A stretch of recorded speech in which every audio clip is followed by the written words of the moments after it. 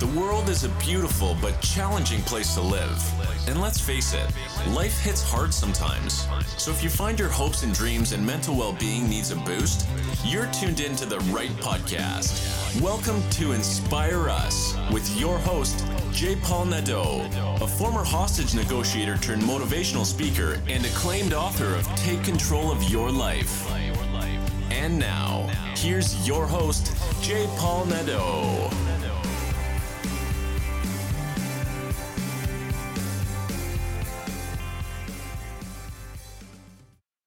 Hello, everyone, and welcome to Inspire Us. I have been uploading Clubhouse rooms for a while now, and these rooms go for about 2 hours, maybe a little bit more, and they are on the topic of negotiating your way out of self-sabotage. Now, I know a lot of people say, how do you negotiate your way out of self-sabotage? It's a no-win situation. Yes, it is. You can actually win. The moment that voice comes into your head is the moment that you start the negotiation, but this time, it's not a win-win. This time, you're out to win over the voices in your head. You're firm, and you direct the negotiation. You say, there is no negotiation, this is it. I'm telling you now, this is what I want. Anyway, I am going to put the November 5th, 2022 recording up for your listening, I would say pleasure, but it really is for your listening value. When you listen to the information being shared here and you take from it something, and we all do, we take something from it every time. Apply it to your life will be improved. I guarantee it. Now, one thing that I would like to share with you is something I just heard this past week. And it's like, have you ever received money, maybe a gift? Could you imagine receiving $100 from a complete stranger, how that would make you feel? It'd make you feel pretty awesome, right?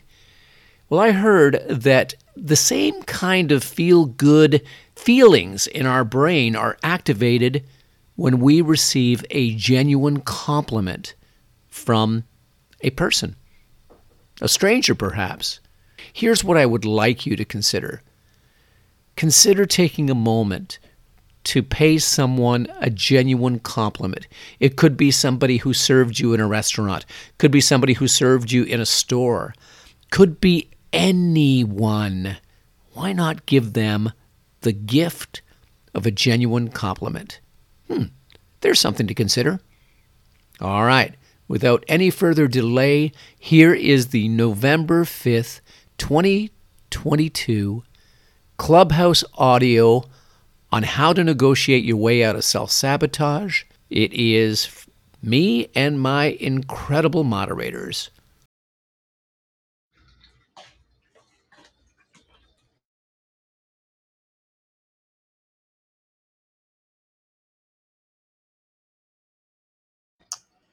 Hello, welcome. We're going to get started in just a few minutes. Nice to see you, Gail and Shavonda, Kate, Trisha, King. Welcome. How are you, buddy? Hey, Paul, how's it going? Hey, Candice. Good morning. And I think we're gonna have a problem with your microphone there, Candice.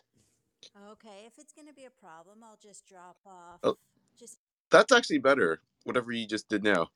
Yeah. Is it? I didn't do anything. You know what? I've tried to uninstall it and install it. Robert and I talked about it again. I talked to my tech guy this weekend. I just don't think that there's anything else I can try, unfortunately. Oh. Did you try the Club Deck on the desktop? You know what? I didn't, King. I'm going to be honest. I forgot about that. Okay, no worries. When you get a moment, that might just finally be the thing that sorts this all out. Hopefully. Yeah, sorry But about that. Do you want me to just sign off? Because I don't no, want no, to be. no. We can hear you right now because this right now you actually are a little bit louder than when you first logged in. So I think we should be fine with. Okay. All right. Thank you. Hey, Robert. Hey, Robert. Welcome. Hey, good morning, all. Paul, King, Candice, everyone else that has joined us this morning. I guess I should say good morning, good afternoon, and good evening. Yeah, that's the way we do it over here. It is still morning here in the East. We are Eastern Standard Time, and it's just a couple of minutes before noon here. And I think we're all. Candice, what time is it where you are? Noon as well. I'm in Ottawa with Okay, Robert. all right. So Eastern Standard Time here. It is almost noon. We'll get started. So welcome everybody. I see some familiar faces. Welcome Murray, Peter, Jacqueline. So many wonderful people here. Gail, Shavana, Kate, Trisha, Eamon, Hector, Arlene, Matt, Lena, Jag, Dahlia, Casey, and Marjorie and Lorna. So really nice to see you all here. We're going to get started in just a moment. And yeah, so what I'll do is you're in the Take Control of Your Life club, and we're going to be talking about negotiating our way out of self-sabotage. When you come up to the stage to ask a question or for your share, please keep it to about 2 or 3 minutes. And we're going to get more moderators, but moderators will be able to open their mics at any time to pour into you popcorn style. But for anybody joining us on stage, it's going to be in order. And please be patient because we do our very best to get to everyone. We also have a back channel. You can see that there is a discussion bottom left of your screen. You can join the chat there. And if you don't want to come up to the stage, but you do have a question, just put it in there. And we have King and other people who look at it regularly, and we can bring it to the floor and speak to it once we know what it is. So thank you for that. And we don't dispense medical assistance here or psychological assistance. It's not like we're giving therapy. I just want to make that clear. We do have doctors who join us, but that's not what we do. So if you are struggling with something that is serious, some mental wellness, and you need help, reach out to an expert. There are so many great physicians out there and doctors that can help you. So please do reach out and get the help that you need. Hello, Glenn. Welcome. Love your profile picture. You there, Glenn? All right. We'll get started. Actually, let's get started with some introductions, and we'll go from King to Candace to Robert to Glenn. Over to you.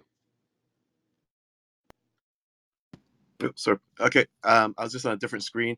Thank you so much, Paul, and welcome everyone to the Take Control of Your Life Club. My name's King, and I'm a social media and communications strategist as well as a travel influencer. So I work with small businesses that are looking to bring brand awareness or maybe work with their marketing strategies, their social media strategies, help with designing all that, and also the execution of everything that they need. So it's just fun to be able to work directly with people that are very, very passionate about their businesses, which doesn't always happen in larger corporations.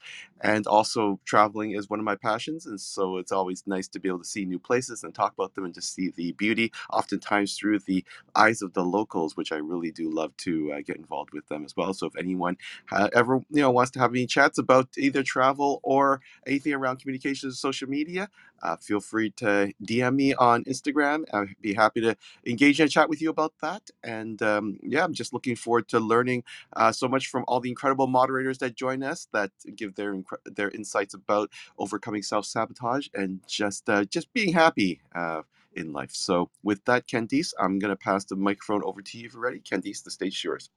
Awesome. Thank you, King. And hello, everybody, and welcome. And thank you so much for joining us today. During this time, it's one of my most favorite parts of Saturday to be able to be here with all of you. So my name is Candice Eckstein, and I'm a certified personal executive coach and business leadership coach. I worked corporately for about 25 years and then opened up my own practice about 5 years ago, and really have a passion for the people part of any organization. So I typically work with people individually, teams, or organizations on helping to reach your potential. It's about navigating through change, which we've all had to deal with in different ways over the last number of years, for sure. And I come here every Saturday to support and add value where I can, but also to grow and develop my own skills. I get so much out of hearing everybody shares and the amazing support that the moderators bring. And I also have definitely had self-sabotaging behaviors in the past, so appreciate that's, part of who we are, and we can learn from each other.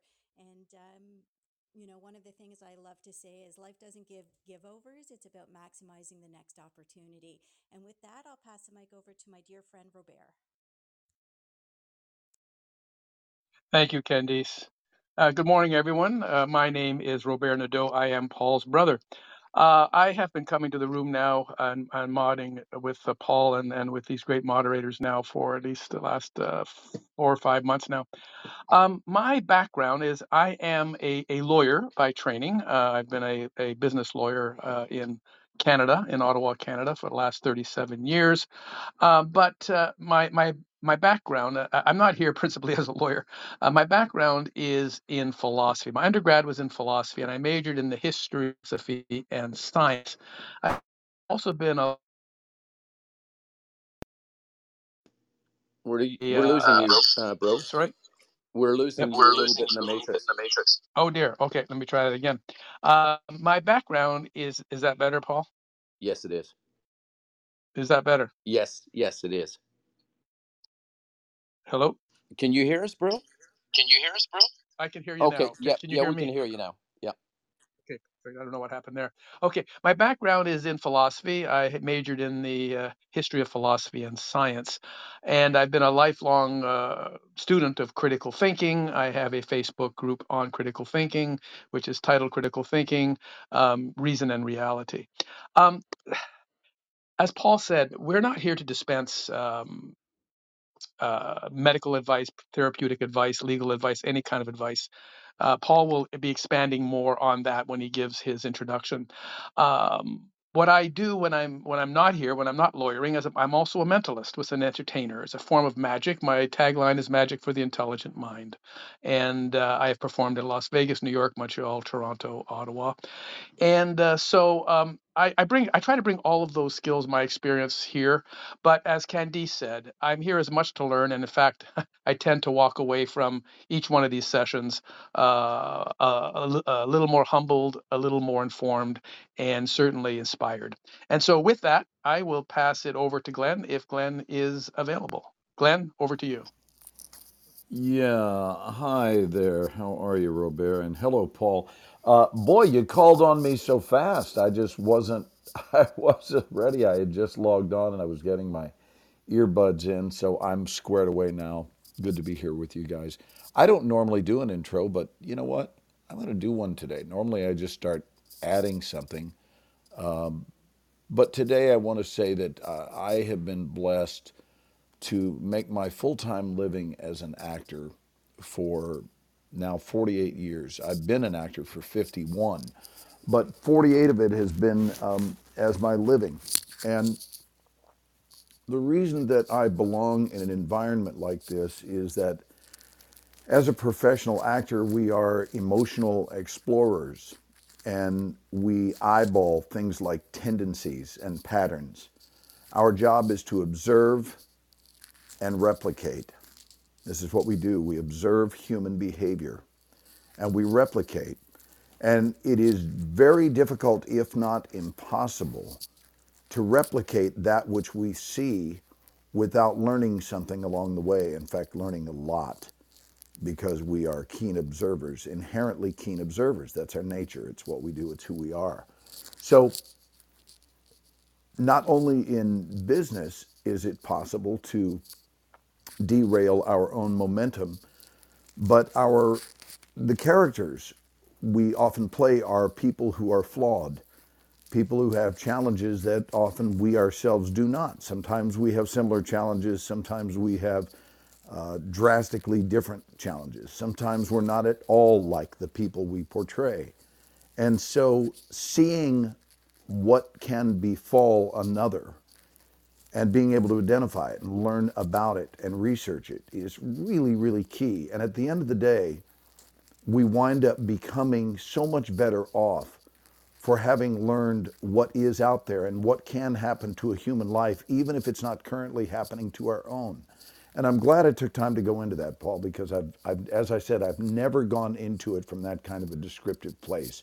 But it's about learning what is available out there, the pitfalls of life that are out there, and learn how to sidestep them, whether we have fallen in them ourselves or not. I think sabotage is a fairly common thing to have at least at some point wrestled with. I think it's very human to run into that, and learning how to not do it is pretty key, and that's why I'm here. I feel blessed to keep the elevated company that it resides in this room. Thanks, buddy. Thank you so much, Glenn, and well said. Thank you. Over to Dr. Allison. Thanks, Paul. Good morning, everyone. I love what you just shared, Glenn. These patterns are so important. I'm Dr. Allison Oklufi. I'm a clinical psychologist here in Northern California and an educational psychologist. I'm a mind-body stress reduction facilitator and a yoga instructor and a clinical hypnotherapist. Do it all. But I love what you mentioned about patterns, because we're coming up into the holiday season, and it's so easy to fall into historic patterns of behavior around our loved ones. We're coming into an election season here in the United States, and again, patterns of behavior. And so we can easily fall into patterns of self-sabotage, and there's never a more important time to negotiate our way out of this self-sabotage. So Paul, your services, and King, your services are so well needed at this time of year, especially because so many things are going on in the world, in our lives, and a lot of times, instead of taking that quantum leap and instead of taking the opposite action, we fall into comfort and things that are familiar to us, but that have not served us or the loved ones in our lives very well. So I'm so excited to be here today. Thank you. Thank you, and thank you all for being here.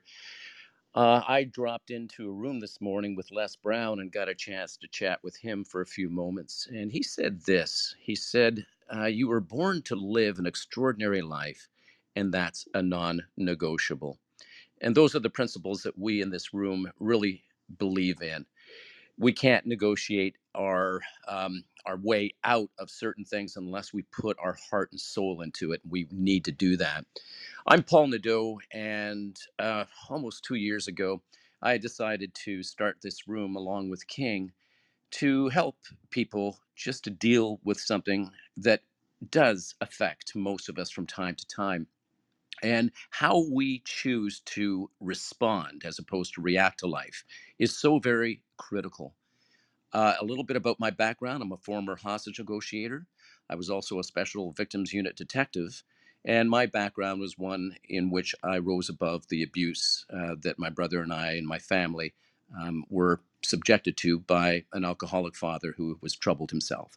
So I learned a lot about life and how to deal with it and how to help others to deal with theirs, because for some people it's very difficult for them to deal with life's challenges. They don't have that winner's mentality, but we can all get it. It's all within each and every one of us. The definition of self-sabotage, of sabotage, let's take a look at the word sabotage. The definition includes to deliberately destroy, damage, or obstruct something. It's a deliberate act. We hear it on the news. There was sabotage. We know something's been damaged, destroyed, and it was a deliberate act. No accident there. Now, self-sabotage refers to behaviors or thought patterns that hold us back and prevent us from living the life that we want to live. And that, I believe, when we self-sabotage ourselves, I believe that that's a deliberate act because we have the power of choice. Choice being that 6-letter word. Some examples of self-sabotage, and as I go through some of these, and I won't take too much time today, but as I go through this, imagine your own life right now. Are you in the act, in the process of self-sabotaging yourself? You are if you are blaming others when things go wrong. When things go wrong in your life, be it a job, be it a relationship, if you're quick to point the finger at others without examining your own behavior, then you're self-sabotaging yourself because you're not doing the work it takes to make sure that that kind of lifestyle doesn't happen again.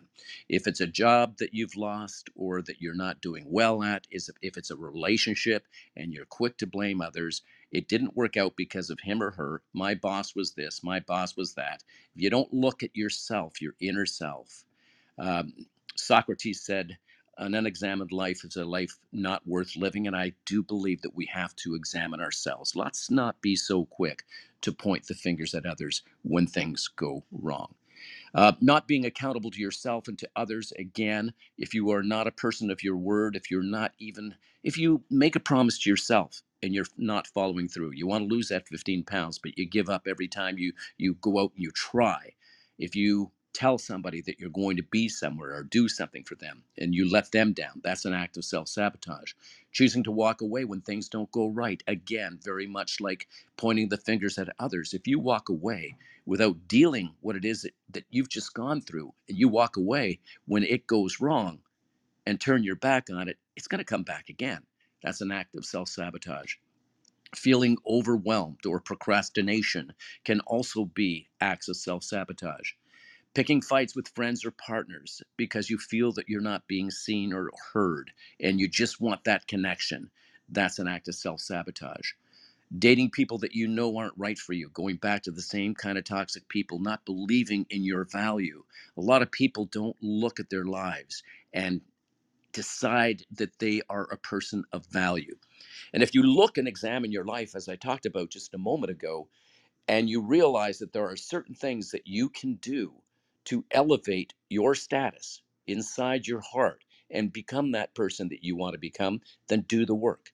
It's not enough just to envision it, you must do the work. Who must I become to attract a high value soulmate? Who must I become to get this job? What must I do? And then get down and do the work, because we don't have to stay in the same place. We can move ourselves and we can start to improve ourselves the moment we make a decision to do that. We are energy, and whatever energy we give out to the world is the energy that we're going to attract back. So, in this dating world, if you think that you tell yourself or you tell others, I always attract a cheater in my life. I always attract a cheater. I know that if I'm going to go out and date, I'm going to attract a cheater. What energy do you think that you're giving out to the world? Well, you are going to attract that cheater because that cheater is on the same level of energy that you are, and that's what you're going to attract. You get what you give out. So that's one.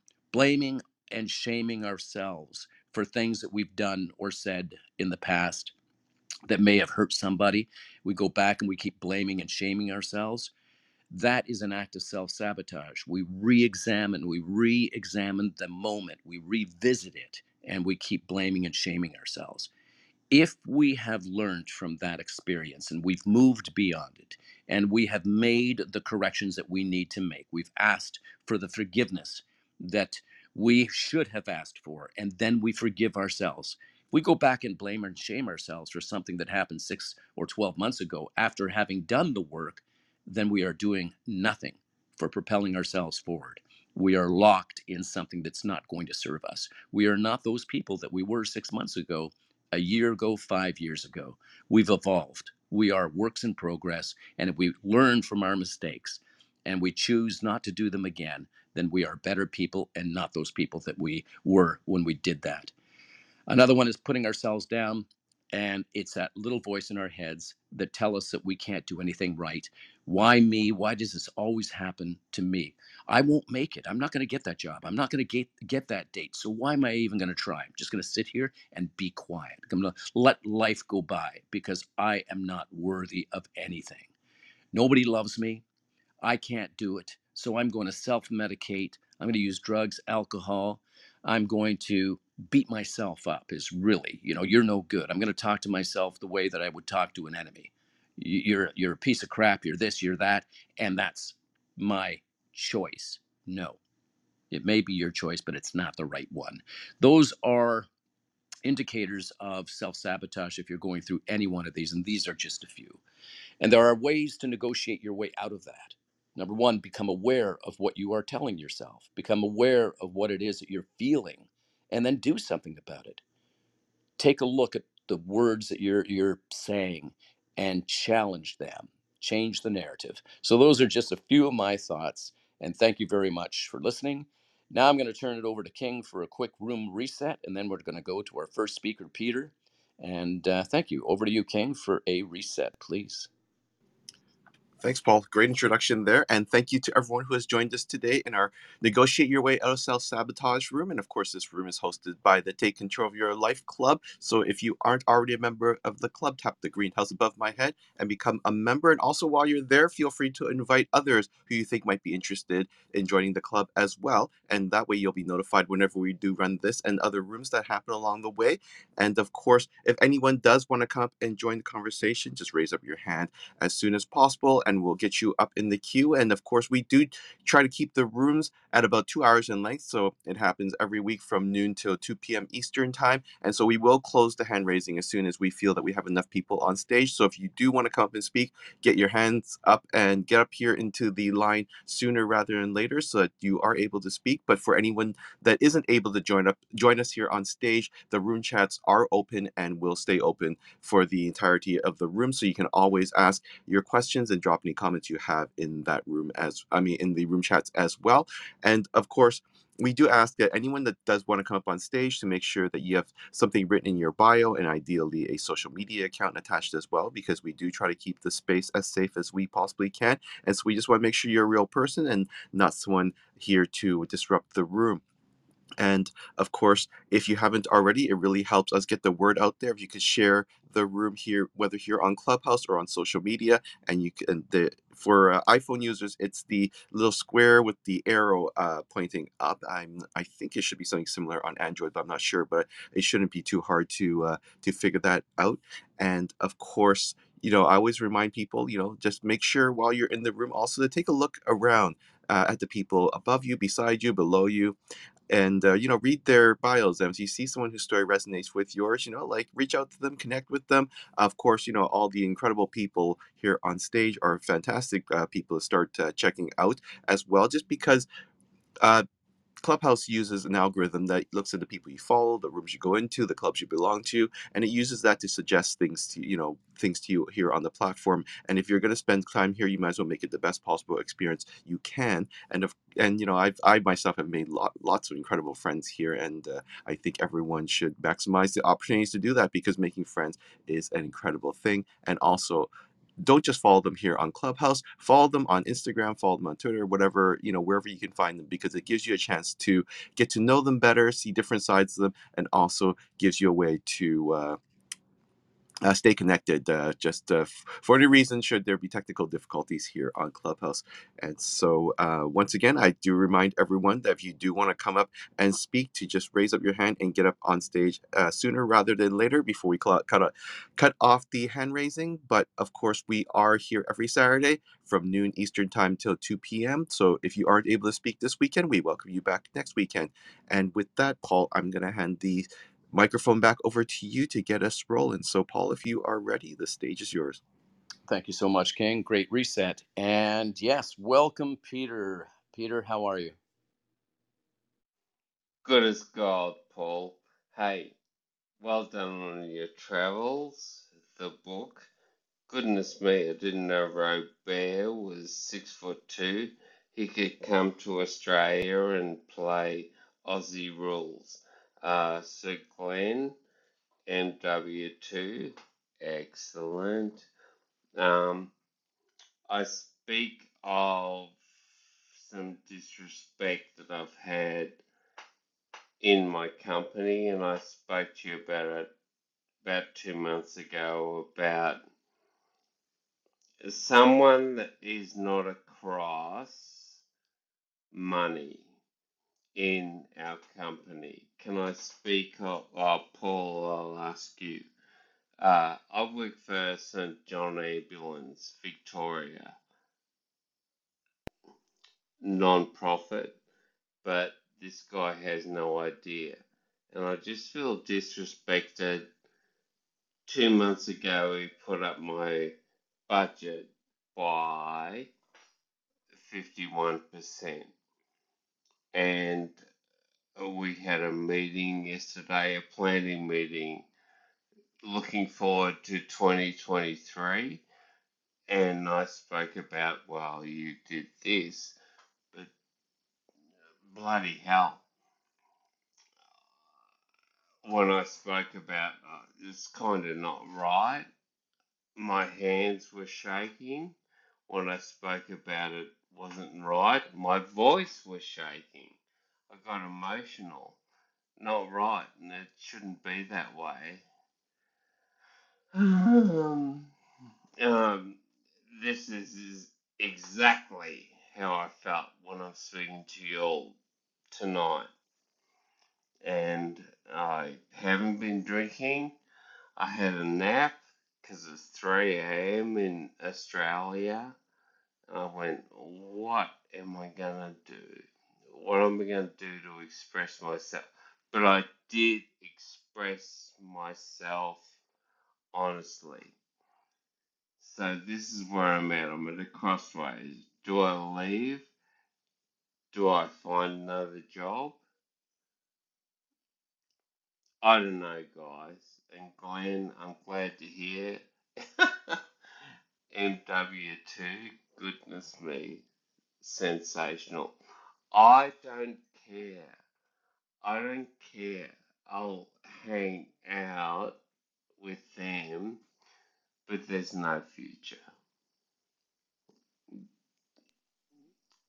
Now, And with that, I'm done. all right, Peter. Do you feel that there's no future because you're not enjoying your work, or is it because of the different personalities? Oh, Paul. This was my passion for St. John Ambulance, Australia, Victoria. Mate, you are the cop. I've seen your travels and stuff like that, but not supported. But I don't mind. So I continue in this role, unsupported. I've been there for almost 6 years. Uh, there's nowhere for me to go. I'm almost, like I turn, say happy birthday, 58 on the 13th of November. I do not mind. And you know I'm a veteran as well, mate. All right. So if I'm hearing you correctly, Peter, you like your Mm. work, but it's the personalities around you that are making it difficult and unpleasant for you to be there. Would that be an accurate assessment of what you're saying? That is a solid copy. I Okay. go into the new office 1 day a week. And there's where you're having difficulty, right? I have not assessed, or I'm like I was a senior guy, cause 6 people left during the pandemic and everything, but I don't know them. Like, Peter, let me ask you this. If I were yeah, to if I were to ask you to put down what you're struggling with in one sentence, uh, mm, can you think for a moment and just come up with one sentence of what you're struggling with right now at work, so that my mm, moderators can get a zero in on how to help, because we want yeah, to help you, Peter. So, what in one yeah. sentence can you summarize it? Um, my I had 6 colleagues. They left. We've got a new 5 colleagues, and I don't know who they are in my new team. Does that make sense? Somewhat. Moderators, anybody want to join in right now and ask questions? Um, Okay. sorry, I'll just ask another quick question, Peter. Because you had mentioned that you don't know who your new colleagues are. Is this a situation that you just don't, you don't also don't care to get to know who they are, or is it or just that you're uncomfortable with the fact that you And don't know them yet? we just moved, like, the whole HQ building just moved as well. King, and I know you're exquisite. I don't know who the fuck I'm working with. Excuse my language, Paul. Uh, and Paul knows I'm ex-army. Don't know. Okay. So, one quick thing I'll just say, Peter. I mean, I Yep. know a, a lot of people are feeling, like they don't know their colleagues, and especially a lot of people switched around. Like during the pandemic, everyone's working virtually, so things are very, very different. So if it's, a lot of your, feelings are around that, it's, you're not the only one. Like everyone's feeling a little bit disconnected, and Mm, it's hard to get to know people virtually. It's much easier to get to know them in person, and you do feel much more of a connection, especially you just being in the army. I mean, you're used to working with people in person and getting to know them, mm. and once again, there's so much from body language, just staring. Once again, you can see so much about the heart and soul of a person, just by just looking at them, watching the way they move and the way you interact with them. So I I, can totally I, get why that throws you off. I put a put a question into the room. I just want to leave, and I How about, shouldn't. yeah, you know what? Let's go to Robert for a moment, and then we'll get right back to you, Peter. Robert? And Sure. and I just wanted to say, Paul, thanks for your travels, and Robert. I never knew he was so tall. Bring it on. Tall. I don't know how much taller. I am a bit taller than Paul. Yeah. Okay. Now, now, Peter, and uh, and the Peter. yes, thanks, Robert. Yeah, Peter. I just want to get out. Yeah. I want to No, get out. Peter. I give up. Peter. Just give me a second, okay? Just hear me out for a second. Solid. Although I don't come to this room typically bringing my legal skills and experience with me, I think this may be helpful because one of my areas of practice Oh, is employment law. And almost on a daily basis, I receive calls from people who are having struggles in their employment, or they have been terminated from their employment. They're considering firing. They feel like they're being constructively dismissed. So I might have something to share with you. First of all, I I think King. I just finished watching Better Call Saul. Yeah, Peter. No, I don't know, nothing to do with Paul. it. I'm just going to But bow out because Yeah, obviously I'm Peter does not want to hear what I have to fucking say. So I'm yeah, going to bow yeah. out. depressed. Okay? Peter, can you mute your microphone and let Robert speak, please? Sorry, boss. Yeah. Just mute your mic and let Robert finish. Thank you. Well, I'm only interested in finishing if Peter wants to hear what I have to say. If he doesn't want to hear what I have to say, and people pay $475 an hour for, then that's up to him. So, Peter, do you want to hear what I have to say or not? Loud and clear, Okay, Robert. thank you. I get these calls all the time, and I hear your struggle. You know, I think King really put his finger on it when he talked about how COVID has impacted the entire workforce, and not only in my country and our country, but in your country and around the world. We're all having to adjust to new realities, new dynamics in the workplace. One of the things, the best advice I can give you is not to overreact emotionally. Okay. We tend to react emotionally to these things and sometimes too much. Now, Candice is the expert in emotional intelligence. And so I will ask her if she's got anything to say after I say it. But that's what I have wrestled with is people, when they call me, they're so emotional and sometimes they want to quit. They want to just leave. They want to sue everybody, whatever. And I just say, listen, just slow down a bit. Slow down a bit. Recognize that you don't have to react emotionally to something. Give it time. Give yourself time. If you have invested so much of your life in this job, in this work, um, why throw it all away because of some kind of an emotional reaction? Think it through. Do you have somewhere else to go? Because I thought I heard you say you loved this job, you loved this work. So why would you throw it all away? My advice to you is try to keep your emotions in check, think it through, give it a chance. Okay. If after 2 or 3 months you're still feeling the same way, then yes, maybe seeking some career counseling may be a smart move for you. But for now, just try to handle those emotions.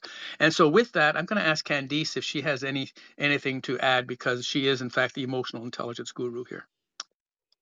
Okay, thank you, Robert. And I know I'm having some mic issues, so I hope You're that coming out loud and clear. am I? Okay, perfect. Thank you. You know what, Peter? I would echo on exactly what Robert said, and it really is tough to control our emotions when they're heightened and we feel like our buttons are being pushed. But if you can do that, you'll be able to be in a position to make the most intentional and purposeful decision for yourself. And so, one suggestion I would have for you is to try and be objective as possible and not subjective. So, really think from a fact based perspective. What about this job do you love? What about this company do you love? And recognizing that you're having some challenges there and there's some people conflicts, make yourself maybe a list of the pros and the cons, and trying to put the emotions aside, and then give yourself a timeline. Robert suggested maybe 2 or 3 months. Pick a timeline that is comfortable for you, that you're willing to work through this and deal with the current situation. And then, when that timeline is up, whether it's a week or a month, then be in a position to make an informed decision that's hopefully not directed by your emotions and more directed by facts. So I hope that helps. It most definitely helps, but No like I buts. said, No buts. No the buts. When you start solid using a copy, but, Paul. hey, Peter, when you start using a but, oh, that helps. I'm listening, but I'm not ready to do the work. That doesn't do anything to propel you forward. There are certain things that we can control and certain things that we can't control. You know that, Peter. But Paul, the people come to me when I get there and they go, problems. But I hear you, and I take it on. Mate, you've been traveling, and the book is good. I'll take it to the people. You're deflecting, my friend. You're going from your problem to something else. But Peter, we're all in support of you, and what Robert and King and Candice has shared with you, those are the ingredients, man. There's certain things that we can control, certain things that we can't control. There's a transition No, phase, and you've got to do some work. Remind yourself how much you love the job, and don't take things so personally. I do believe that you're a compassionate individual. I do believe that you've got a great heart, but I think that you take things so personally. You feel like people are assaulting you as opposed to sitting back and taking a few moments just to step into your greatness and just say, I got this. I got this. but the gang comes into me when I show up in the office. I go there one day a week, and they go, help me out. I said, all right, I'll work it out. I'll work it out. Different story, mate. Let's carry on. Yep. I got You got it, Peter. Thank you so much. I hope solid, that what we shared with solid you, copy, Paul. yeah, I hope And it's helped. you, We're gonna put you back oh into the yeah, audience, but thank you, Peter. thanks, mate.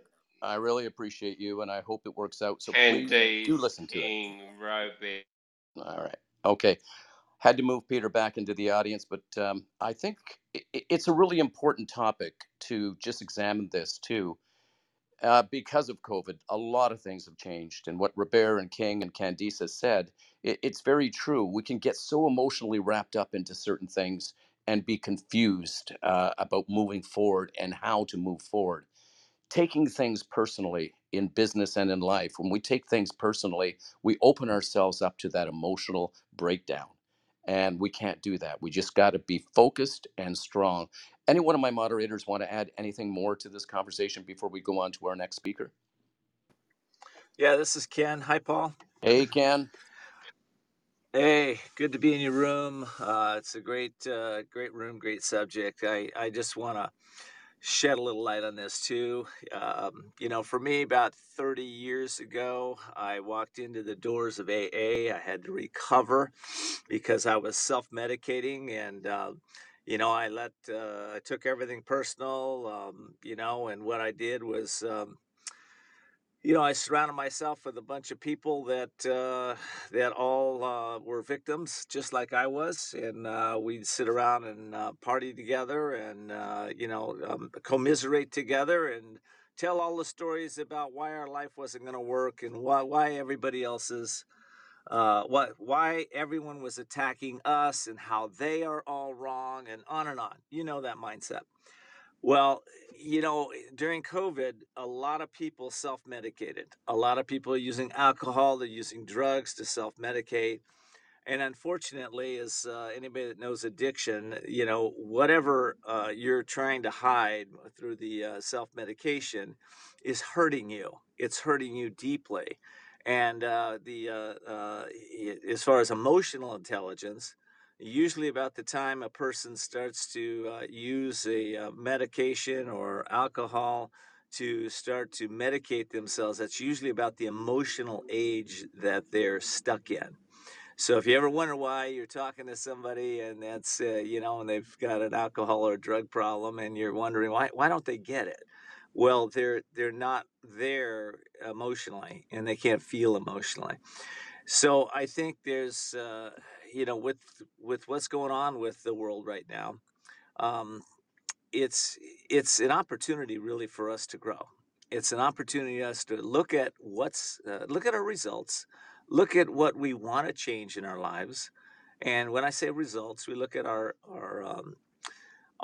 careers. Are we getting the right results? How about the peace that we have in ourself? Are we getting the right results with our family life, our home life, with our financial life, all areas of our life? We're looking at what are the results we're getting. If we don't like those results, there's something inside of us that needs to probably change, grow, develop, or expand. It can be any number of those areas, but what it takes is stillness. We really need to, I think it was Yogananda said, stillness is the price of greatness. You don't know Yogananda, he was a sage that came over to the United States in 1924 from India. And he said stillness is the price of greatness, which I tend to agree with. Leonardo da Vinci years ago said isolation is the price of greatness. We really need to take time to go within ourselves, get still, isolate ourselves from the world, and ask those deep questions that a lot of times we don't want to ask, like, who am I? What's working in my life? What's not working in my life? What are the 3 steps I can take today to improve my life? And it's just daily. Today may suck, right? We all have bad days, but we can start that day over at any point in time. And if we set our intentions to have a better day tomorrow and we're willing to do some actions around it, it will get better. You know, one of the keys that I learned in recovery, which I love this saying, and that is, "This too shall pass. This too shall pass."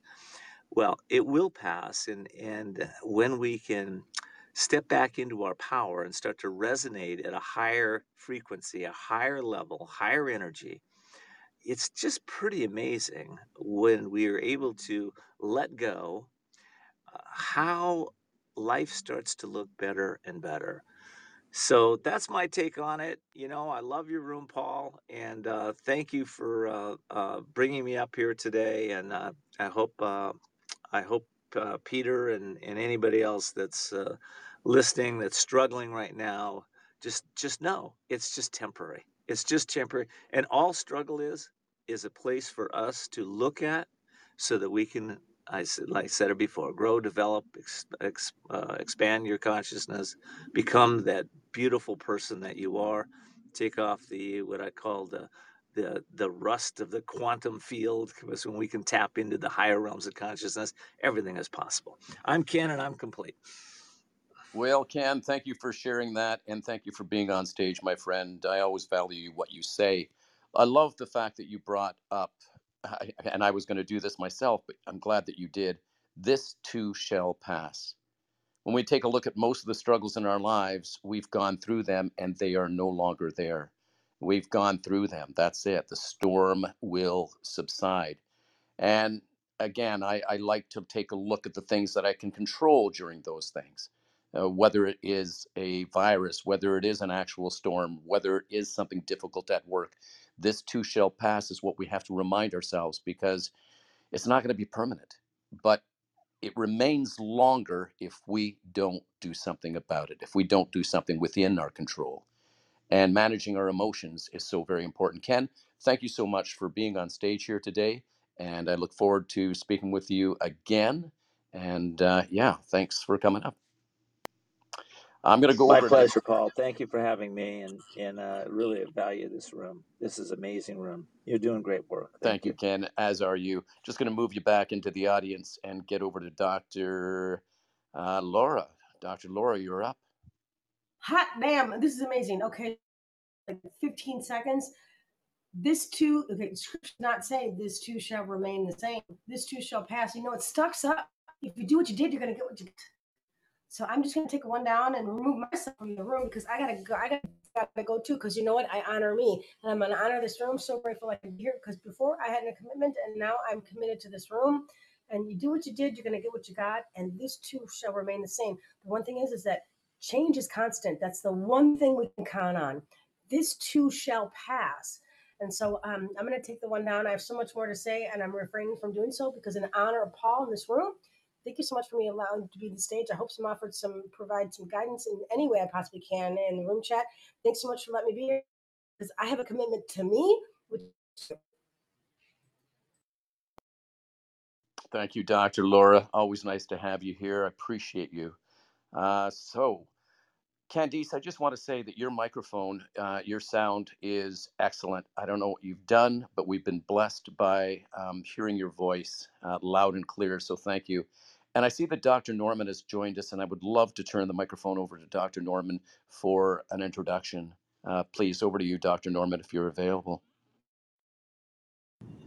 Yeah, hi, Paul. Thank you. Thank you so much for allowing me to say hello. Good to be here again. It's good to see some of the family that I get to see on Saturdays. I'm a clinical psychologist specializing in trauma and bereavement, and I work with people of all ages who have lost loved ones to to protracted illness or sudden death. I teach a class at Columbia University on pastoral counseling to imams, priests, and rabbis, and I enjoy writing books when I have time between my patients, and I'm happy to be here for as long as I can stay. Thank you, Paul. Hello to everyone. Thank you, Dr. Norman. Sorry I missed you in New York there. We were only there for a couple of days, but next time I plan on seeing you and the others. So when I go back, which will be hopefully very, very soon. So thank you. All right, so we're going to go over to Tazy. Tazy, welcome. Well, thank you. Hi, everyone. Good morning. I'm in Phoenix right now. Phoenix is a beautiful city. It's just sprawly like LA, people like LA. I like Phoenix. Great art museum. So before I left for this trip, I am going to a bar mitzvah. But before I left for the trip, I had a house guest coming in who was going to stay at my house without me there. So 2 weeks ago, I tore the place apart, turning everything upside down with hopes of getting it out of the house and sorted through and done in one fell. I had 2 weeks to do it. I thought, this is good, motivating. And I got the house completely discombobulated, everything out of its stuffed away place. And then I broke my ribs a couple weeks ago, and I couldn't move anything. So my poor house guest, I had to apologize to her so many times because I left such a clutter. I just told her, I made her a nice bed so she had a place to sleep, and the coffee was accessible, so she had coffee. Oh my God. Anyway, I was thinking about the big, huge mess and her coming. And what it did to me was I forgot about all the work that I have done, that this clutter mess is becoming more and more accessible to getting disposed of, getting given, getting away. And I've done so much good work on it. But the fact that she was coming and that it was still such a mess, it eclipsed my good work for me for a little bit. And then I listened to this unbelievable, marvelous book on the way over here called Whistling Vivaldi. I don't know if anybody's heard of it, but it really talks to how stereotypes affect us and what we do. And it's part of a 7-part series of issues of our time.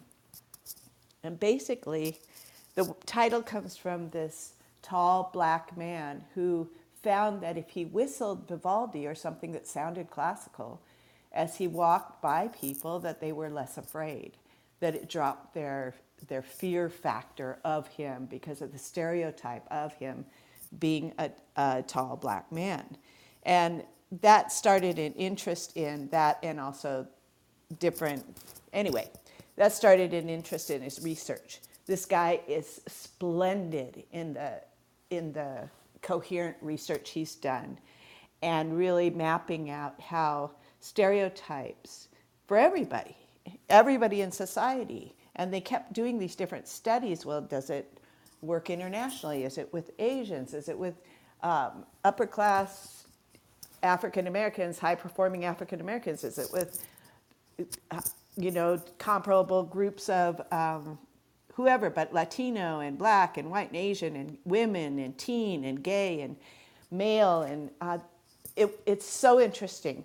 But then I started thinking about it, and there's one part of the book that said you look for that some students, rather than taking on, what it does is it raises the affective filter, so these students, when they think they're performing to represent their group, any group, and it wasn't just students, it was different projects too, but when it raises that affective filter with a questionnaire that comes ahead of time that just mentions that group that they're in, that they possibly are representing, that they perform at a significantly worse level. Whereas if that is not mentioned or ignited, or if they're told that the test they're taking is in no way testing how they're doing as a problem solver, let's say in mathematics, that their affective filter was not raised, and they did just fine on whatever test was being taken. So I started looking at it as, we have stereotypes in our family, and these were all incidents of wider society. I haven't finished the book yet, and I really recommend it. It's Whistling Vivaldi. But I was thinking family roles and how that plays out when we buy into that our behavior is going to solidify this family role that we played in the image of others. So in my family, I was the jester, and I was the peacemaker, and I played being really stupid and flighty and inattentive. So I think I still have to caution against that role that I played. I've worked through so much of it, but like the clutter in my house and me just jettisoning all the good work I've done over the last 2 years and how far I've come because I cluttered everything up right before somebody came in. I mean, I really cluttered it up. And the poor thing, I just told her don't trip. But if I really look back on it, and so another thing this study found was if you are working in a group and have support, that you actually do achieve at a higher level. So I shared out with my littlest sister and her boyfriend this morning, and he said, just Nike it, which I thought was so funny. Just do it, just get rid of everything. And when he said that, I realized I have done it. I have gotten rid of so much of what I had, and I am making good progress. It's just abundance, but I started saying to them, I think there's something wrong with me. I think I have like something, that my brain functions a certain way. And that is in the book. They talk about how they look for an excuse and a way out to not blame themselves. So I caught that one too. Easier said than done, but Paul, we got to go through these struggles. I got to stick to it and do the work. And I guess what I need today is just like encouragement. Because I like what Ken said, 3 steps to take today and then move through it and get it done. So I guess it's that 10% inspiration, 90% perspiration. So any encouragement words of encouragement you have for me today would be much appreciated. Oh, you bet. You bet, Tazy. Tazy, if we were to take a look at the last year in which you were joining our room, and it's been more than a year, but to see the transition and the transformation that you've gone through. You're so much stronger than you were. And when I hear your voice, you've been through a lot. You've been through a lot in this last year, and you still come up and you still encourage people, and it's in your voice. There's a strength in your voice that I did not hear, and I'm sure that some of my moderators here probably didn't hear it months ago either, but we hear it now. Any one of my moderators want to unmute and just encourage Tazy through this time, you're welcome to do so. I know that, Tazy, you are on a journey. You're picking up books, you're reading books, you're exercising, you're doing the exercises that the book asks you to do, and you're taking it all in. And despite the challenges that you have, you still bounce right back. Those those actions are actions of a winner. And I do believe that you've got that growth mindset now, whereas before I think that you had a fixed mindset. And some of the things that have happened to us, some of our greatest transgressions or whatever can become our greatest transformations. And your life has taken on a whole new breath. And I love to hear the strength in you. And King, I'm going to pass it over to you. For sure. Thanks, Paul. I just wanted to very quickly say, just to emphasize what Paul said, Casey, I mean, just the sound of your voice is so different compared to when you first started speaking to us till now. There's definitely so much more happiness. You sound, a lot happier. You sound a lot more confident. I mean, it's just, it's night and day difference. And I think the biggest difference is I feel that when you first, so when we first met you, you were just kind of reacting to things that are happening in the world, whereas now you're so much more proactive. As Paul said, you're reading books, you're analyzing situations, you're learning, you're so much. And before, I don't think you gave, just because so much was going on, you're just trying to process, you're just trying to react to what was going on in the world. And I think now, just being able to more proactively do things and not just be in a reactive state, so you're not just sort of in a state where you're just kind of fighting for your life in a way. Now you're actually able to handle things so much better. And so your anxiety levels are down, everything. And you can see a path where you have control of your life. Kind of like Paul's book, Take Control of Your Life. It's a path where you do have more control of your life. And it's always nice to feel that you have control instead of being feeling like you're spinning out of control. And so I just want to add that quickly there, because it's just for me, it was super noticeable. So I just want to add that. So that's it. Well, I just want to pour into Tazy. I want to fangirl a little. The fact that you are so brave and so vulnerable every week with everything you're going through, and you put it all out there. And what's so interesting is your metacognitive processes. You think about the way you think about things. And for so many people, hearing you parse out what's going on in your life and break it down and really pinpoint what could be the underlying rationale and issues behind the the thoughts, the feelings, the behaviors is so helpful, because we read books and it gets us from A to Z, but we don't get the processing as much. And having you share that is just so brave, and I just admire you so much. And if anyone doesn't follow Tazy on Instagram, she has some amazing photographs. She's a great photographer, so I highly recommend that you go to her profile page and check out her Instagram. Thanks. Thank you. Oh, And you sorry, guys are the best. Oh, sorry. no, Tazy, there's a quick question in terms of if you could repeat the name of the book that you had Oh, mentioned. yeah. And it is amazing. It's Whistling Vivaldi. And it comes from him discovering that, the author discovering that when he whistled something that sounded classical, the fear in the people approaching him on the street would diminish noticeably. So Whistling Vivaldi, and it's by, oh God, I have to stand up, hold on. Ouch, it's my rib still. Just a second, I'm walking across the room. It's by Claude M. Steele, Steel. And thank you all so much. I mean, thank you. So now I feel like a powerhouse again. You are a powerhouse. All You are right. a powerhouse, Tazy, and never Thanks. forget that. Oh, Dr. Norman. Yeah, Tazy, I wanted to join in and just let you know, since you were asking for some inspiration, that when you describe how you emptied out your closets in an effort to make the place organized, but your friend had to stay in more of a disorganized place, I don't think that's a mistake. And I don't want you to see that as a failure. If oh, okay. anything, I think you're actually healthy enough to say, I need help.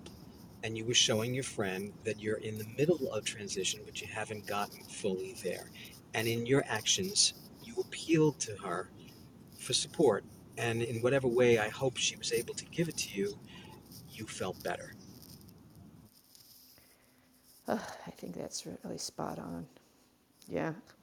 And I think I do need just muscles at this point to move some stuff out, so I will get help. You you And you may that's need you may exactly need the you may need muscles, but you also want to perfect the art of using your voice and not your actions. Because if you can use your voice, you can say, I need muscles, as opposed to placing things in the middle of the room that would imply you need muscles.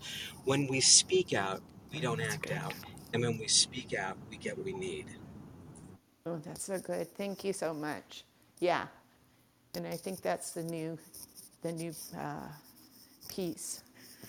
Okay, onward and upward. Thank you, everyone, and enjoy You this bet. beautiful day. Thank you, Tazy, and thank you for being here. We so appreciate you. Just going to move you back. You know, Tazy kind of reminds me a little bit of Rocky, because you know how many times I have referred to that one speech that Rocky gives to his son, where he says, The world ain't all sunshine and rainbows. It's a very mean and nasty place.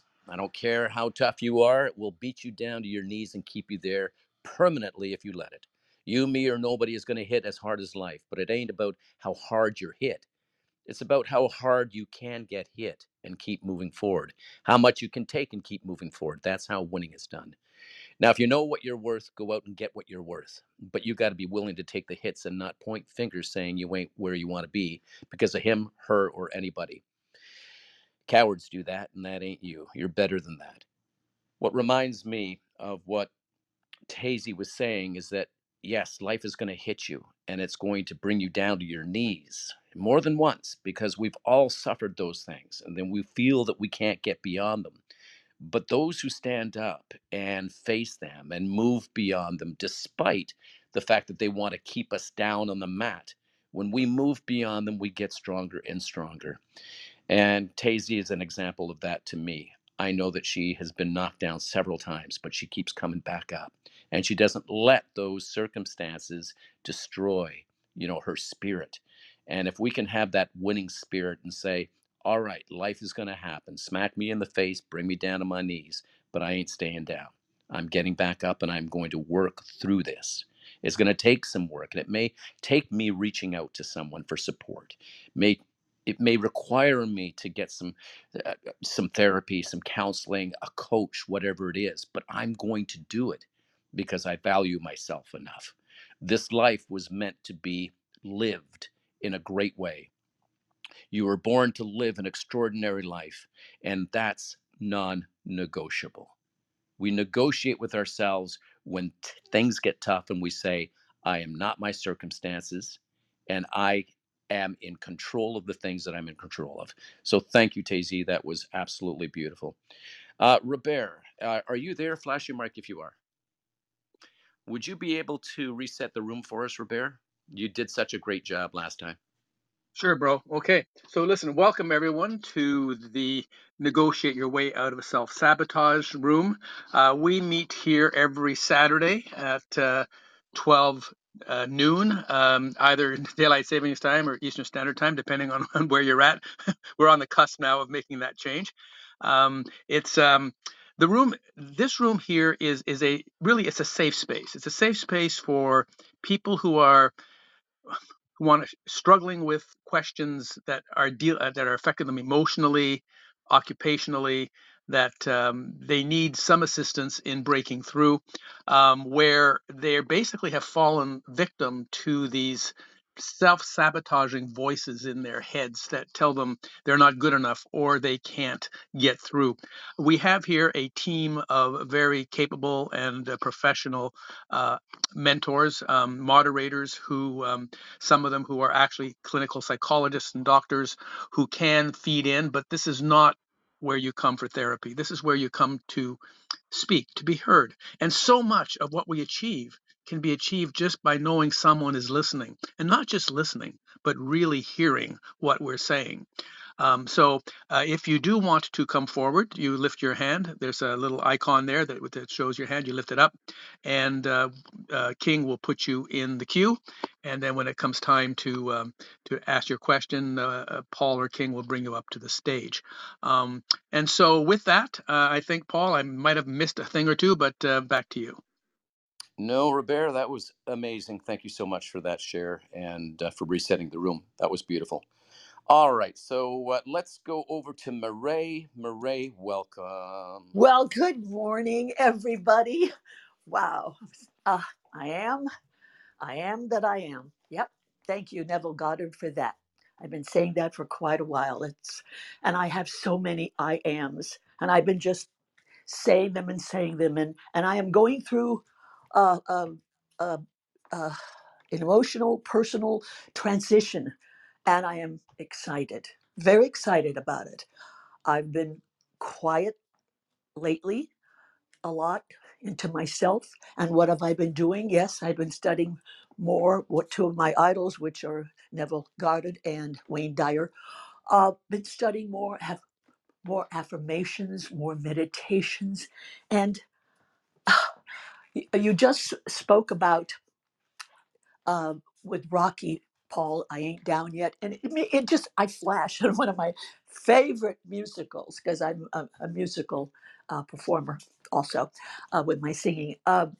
That's the unsinkable Molly Brown, and she goes into this song, I ain't down yet, and I've always that has always resonated with me, and I know Glenn can relate.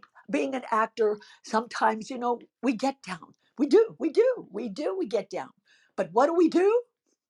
We become plumbers. No, what we do is okay, we get back up, we do it again, and we do it again, and each time is a learning experience. And I love what Glenn shared about when you get a role, and what you learn from that role, you learn about yourself, and you look at humanity through that role.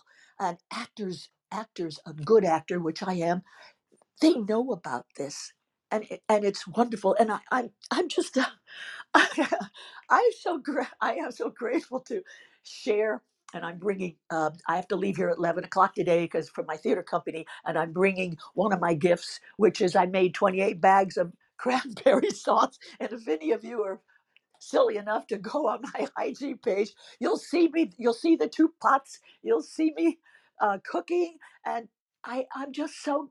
I am so grateful to be able to share, and I'm so grateful to be here every Saturday. Very few Saturdays I'm not here, and if I'm not, it's because uh, I'm filming when I haven't been filming lately on a Saturday.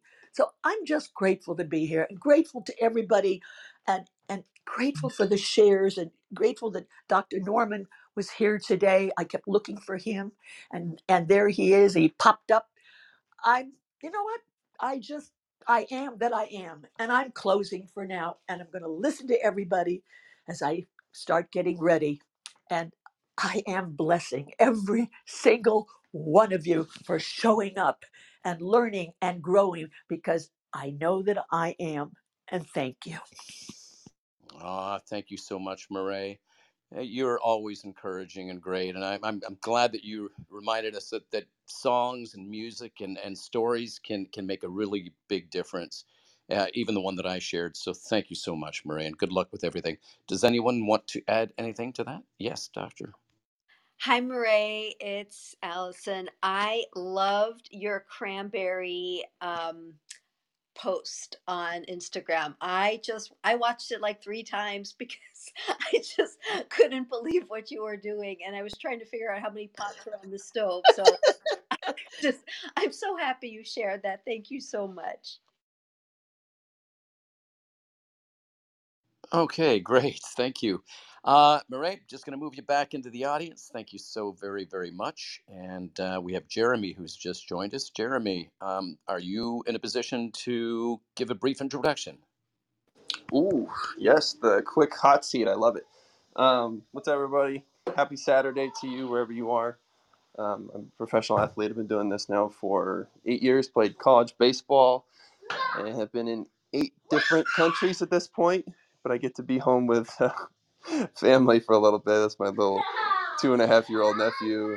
The little niece is here too, and they're sick. But I just always get excited to be in here and do what I can to help people out with the crazy fun life that God has put me through, especially over these last 8 years. You know, there's only so much that I learned when I was in a small town, and I think the biggest thing that I learned was the Instagram post that I've seen over and over again, where it's the guy from Top Gun, and they say, "What's the biggest lie you were ever told?"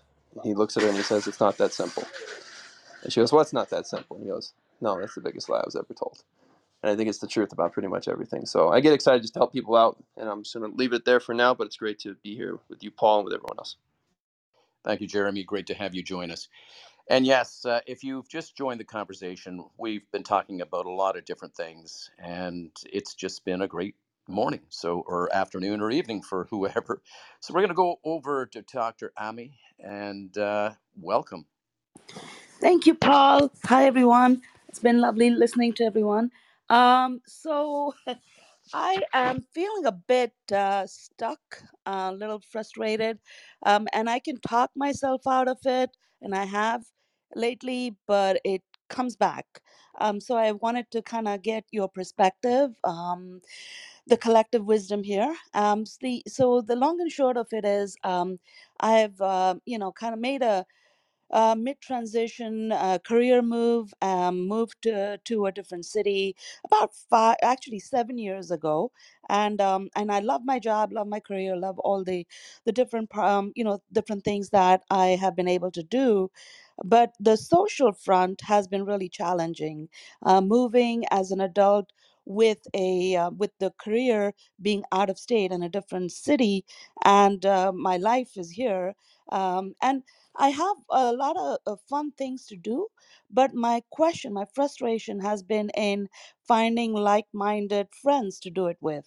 And what I love about myself is that I'm very adventurous, fun loving, and open minded. So I do meet a lot of variety of people. But the downside is that after a little while I discovered that it's not the more I've known myself, the more I realize what feeds my soul is growth minded people who are also curious and passionate about life. They don't want to just hang out and go to restaurants and have drinks, or just kind of have superficial conversations, but they're really up to something in their lives. And that's been challenging to find. And I've been very like I said, open minded, and I've tried many different avenues, but including the things that I love to do. And it's just like hard to find those kind of deeper friendships. So the learned helplessness is starting to come up out of all of this, because the more efforts I've made and the more I can't seem to find those connections, I have started to kind of question my city, if this is the right place, or question myself. And the emotional intelligent part of me says, well, this is just a transition, ride it out, stay open to what the universe is bringing, new era in my life. But there is the ego part that wants this handled quickly and get over this, because it is stealing my energy, getting me a little bit caught up in this sort of drama, instead of doing what I love, what I'm really good at, which is really big, interesting projects that involve like people from around the world. So I'm I've lost that global focus a bit as I'm kind of muscling with this local thing. So yeah, so any that's it. I mean, so if you identify the question in this and you can help me kind of find my light back, that would be good. We Yeah. have, we have, and boy, do we have a roundup for you. I'm going to first start out by turning the microphone over to my brother Robert because I think that he can really help you out with this. And then we're going to go over to King, and then we're going to go over to Jeremy. So over to you, Robert. Thank you, Paul. I think you're referring to the meetup groups, are you? I am, because I Me, do yeah. believe that there is an answer in that when you're looking. No, I've done a lot of that. I'm like a meetup expert now at this point. I have been to all kinds of different ones. That's why I feel frustrated because I really feel like I've done and what has been like working in other cities. That's how I made friends. Is not working in this one. I live in Philadelphia, and I don't want to make a whole city wrong, but but it feels like where are my people? Yeah. Let me let me share what I've done. I think why Paul asked me to kind of weigh in a little bit here.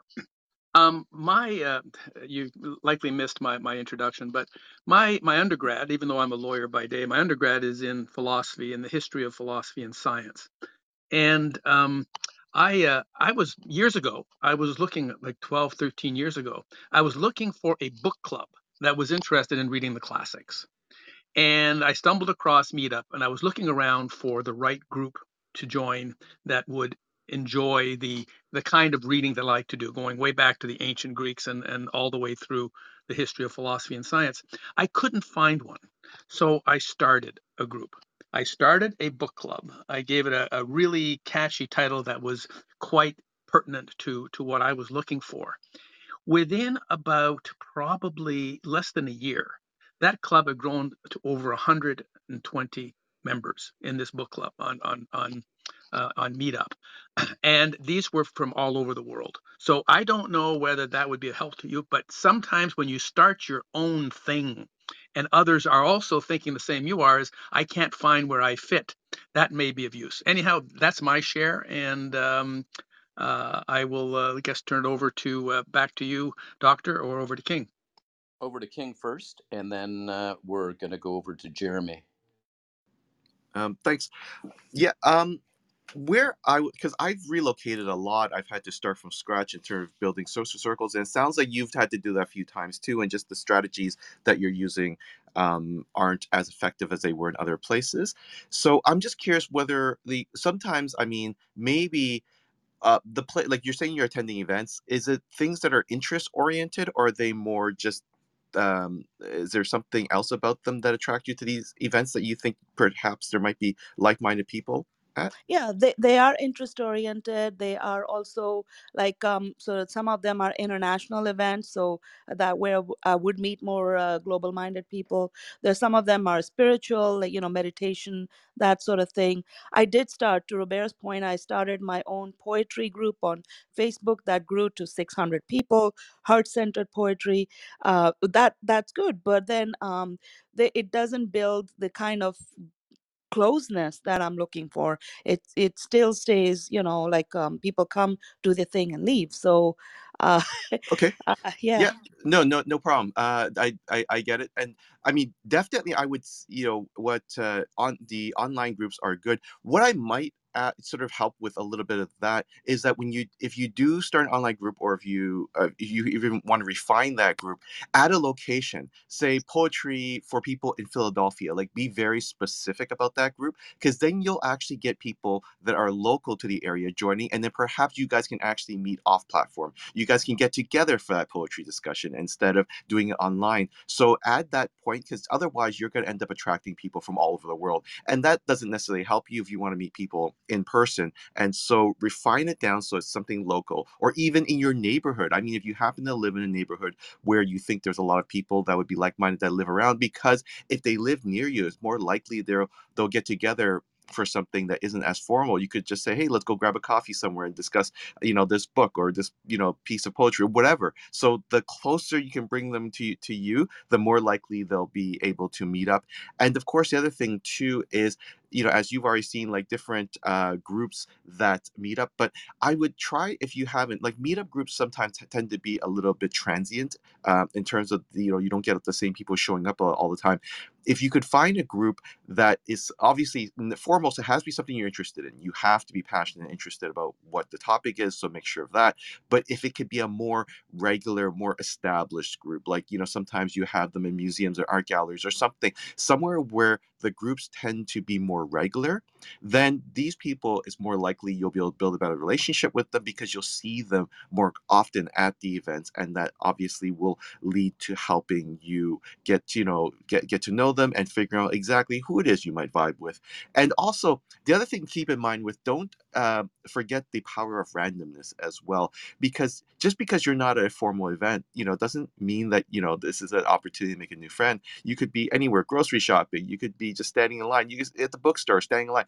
Don't be afraid to just start chatting with someone as well that just happens to be around you, because that, and with that not being in a formal environment, sometimes it helps with the interactions as well. So it just remind yourself that every opportunity is an opportunity for you to make a new friend. But also, don't push yourself too hard. It sounds like right now you're giving yourself a lot of pressure that, oh my god, how do I meet people, and that's just going to take some of the fun out of it. So go in there with the idea that, hey, it's just nice to have a conversation with someone, and you'll know pretty quickly once again whether or not this person is going to resonate with you. And the good thing is you're looking for people that are open-minded and worldly, and those people are everywhere. That's the beautiful thing about them. They are absolutely everywhere, and there's lots and lots of them, and they usually stand out. You can usually sense who they are. And so I would just say, just once again, if you're doing online things, find things that are local. Make sure that that it's just localized in your geographic area, so you're not wasting time.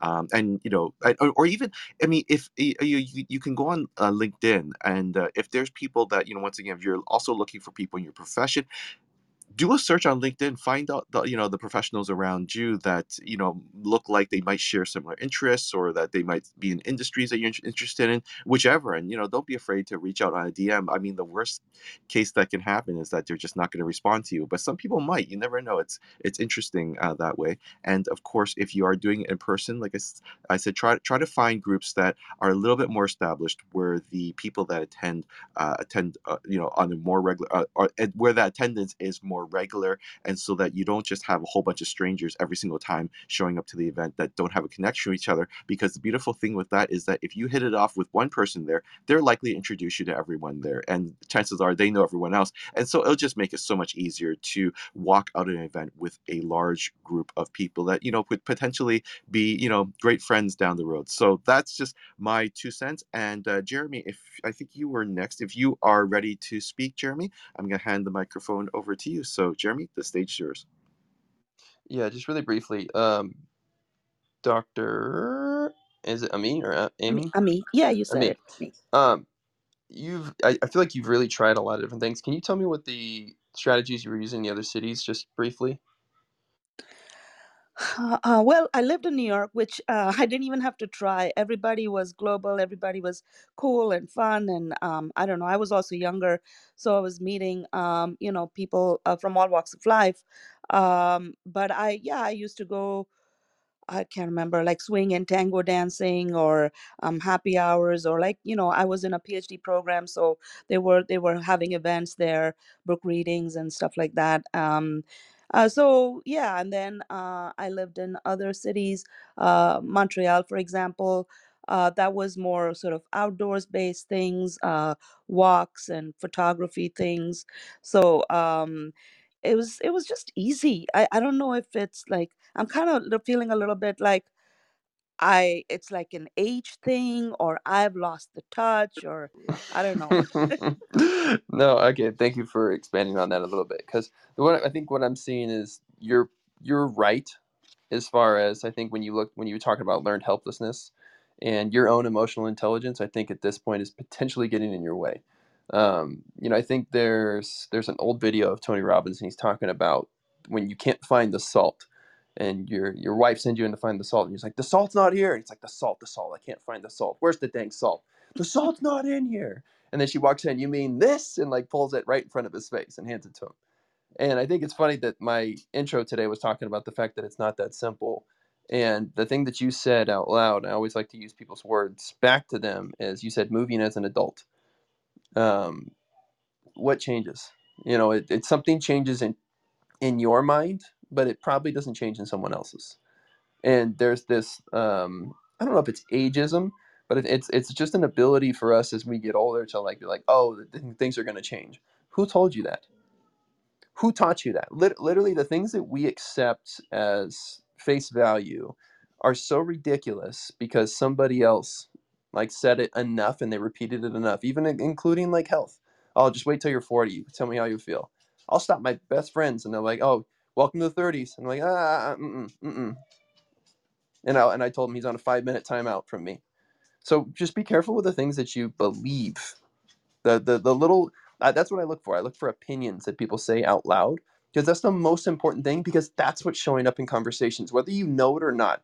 This is for everyone in the room. When you're looking for a relationship or you're looking for deep friendships and you're not finding them, your beliefs are literally what's stopping you, because you're saying that stuff in the relationship, or in those things. You will be talking to somebody expecting them to show up and just leave.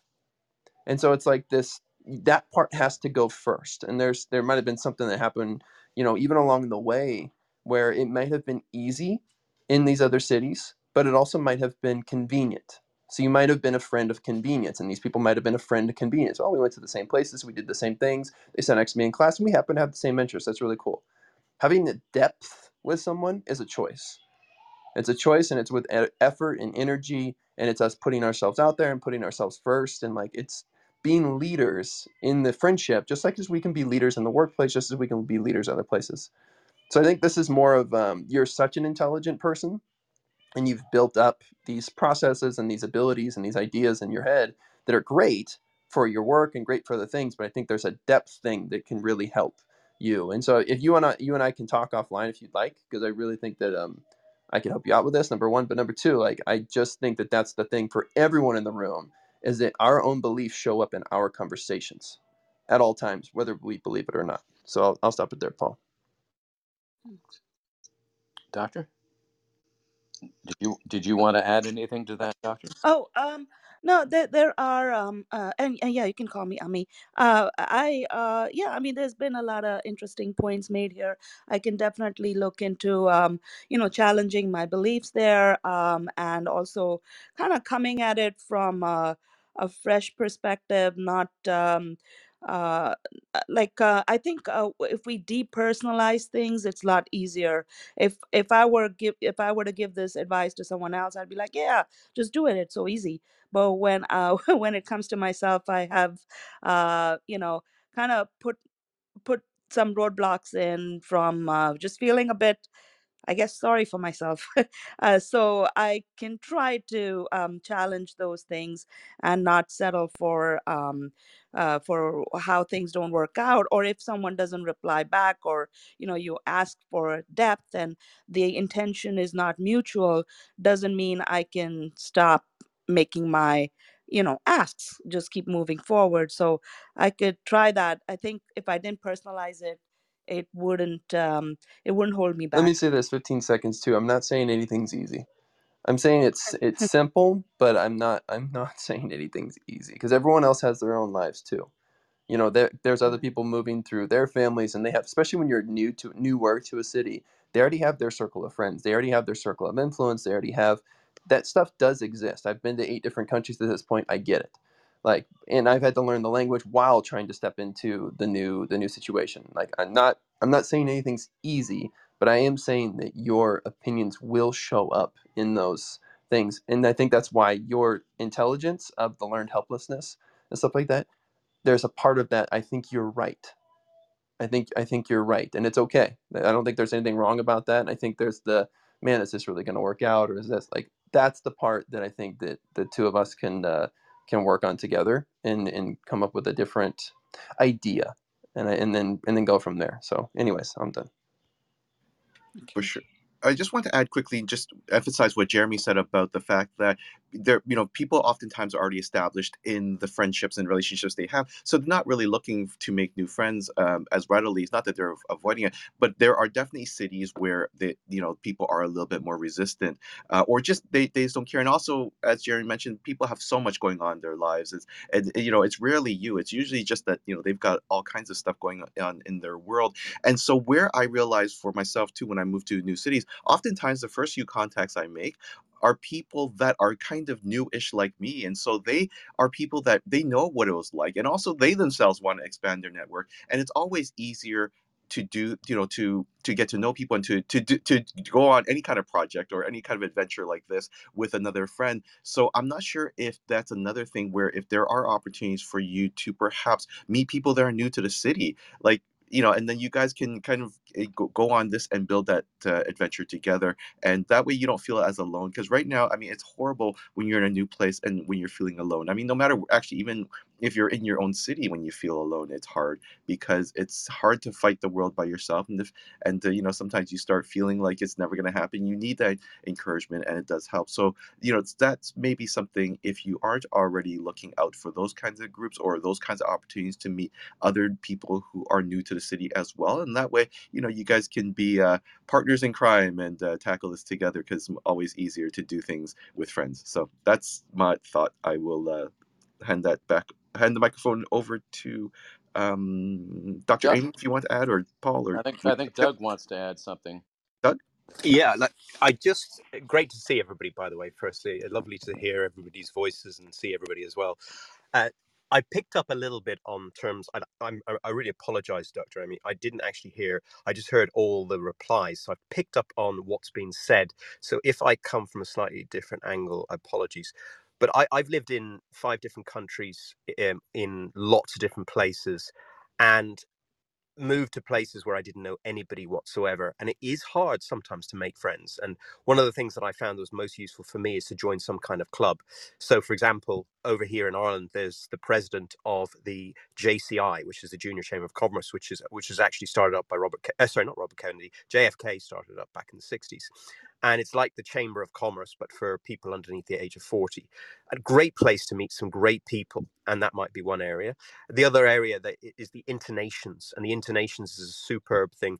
It's basically expats all over the world. Yeah, actually, I am a member. That's what I was talking about earlier about international organization. I've done a lot of internations events. I even organized some myself. But yeah. Oh, brilliant. Okay, well, I'm actually speaking at one in a couple of Yeah. weeks' time. Anyway, so yeah, that's a great organization as well.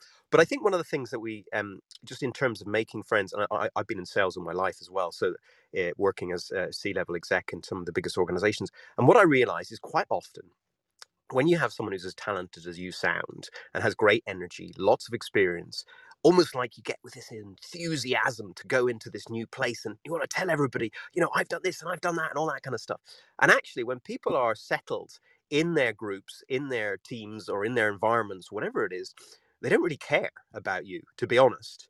But when you show true interest in them and ask them questions about them and don't really speak anything about yourself, and constantly do that to really engage and interest in them, it's amazing how suddenly they spark up and go, oh, who's this new person who's interested in me?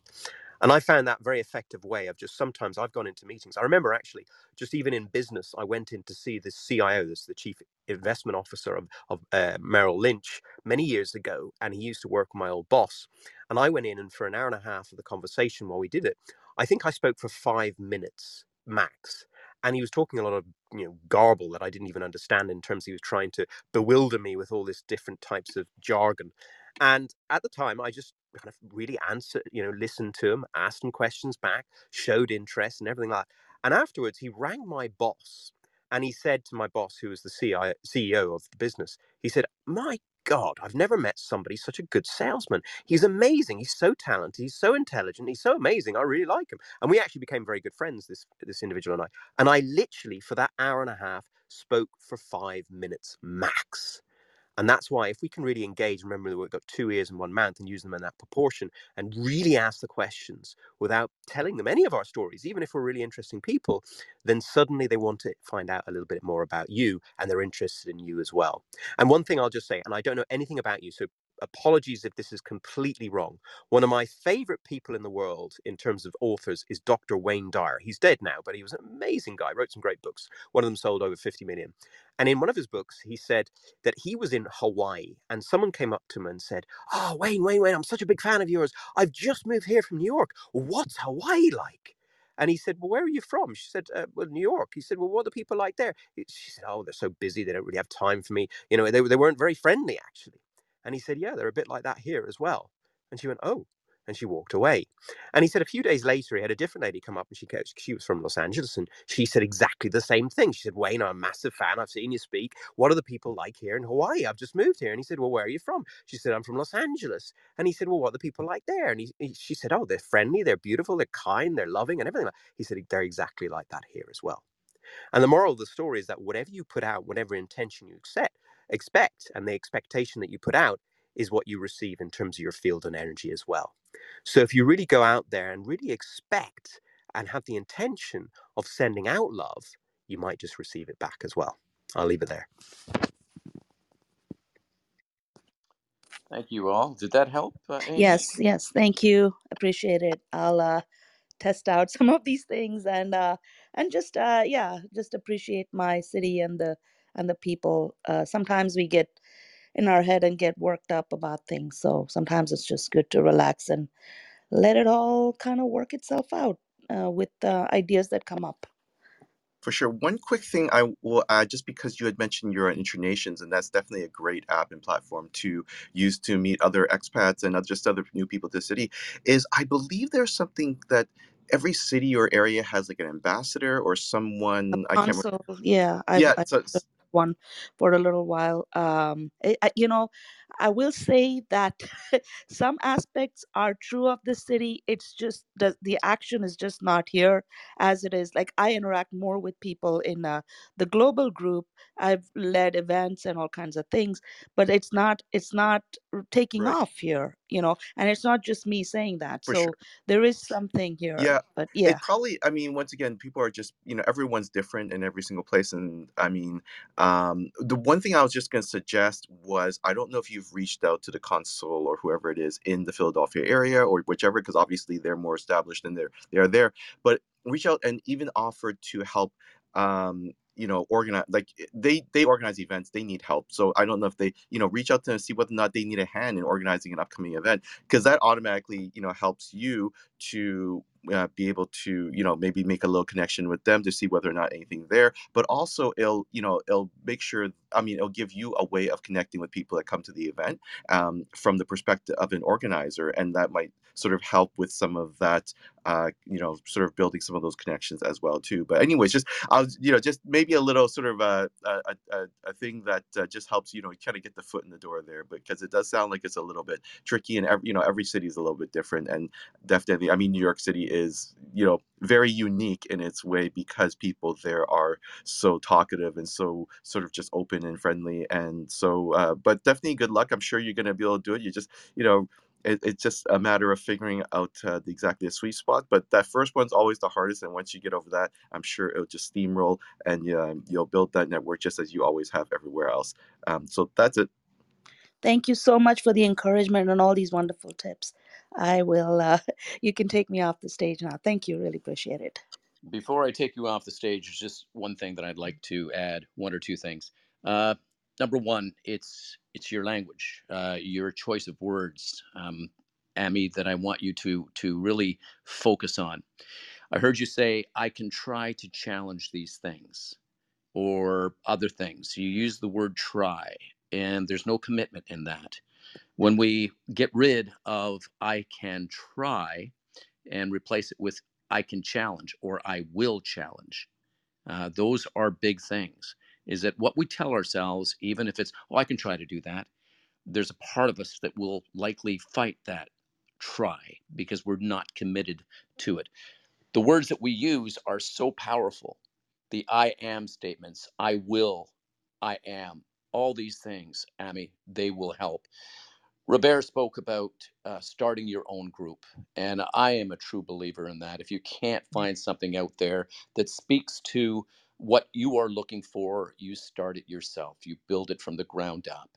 And Jeremy would, reach out to Jeremy offline. I know that he can help. What Doug was saying about we get what we give, that energy that we give out, and listening to people first.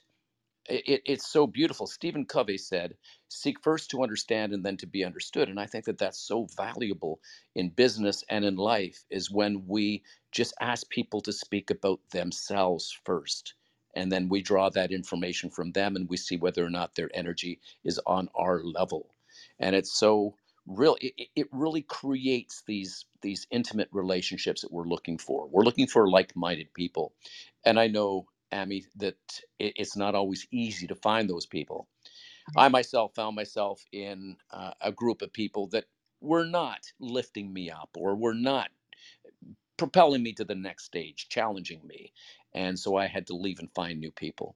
But I know that you can do it. And I'm so glad that you were here today. And I hope that what we shared with you is going to help. And we want to hear the progress if you're willing to share it with us next time. So thank you, Amy. I'm going to move you down to the audience now, but thank you so much for being here. And we are almost done, but we have Addie here. Addie, are you there? Yes, I am here. Am I audible Yes, you properly? are. We can hear you loud and clear, Addie. Thank you. Actually, I my problem is that, see, I am on a spiritual path, and the spiritual path demands, complete, true, authentic alignment within ourselves, with the universe, with the ideals which we keep. Okay, and because of that, I had this issue from childhood that, uh, the difference between self-respect and ego. This challenge, it came on my way. I mean, I didn't have a choice. It's like a river running to a sea or moth to a flame. You are drawn to this path and you have to solve those things. You have to align with the right things.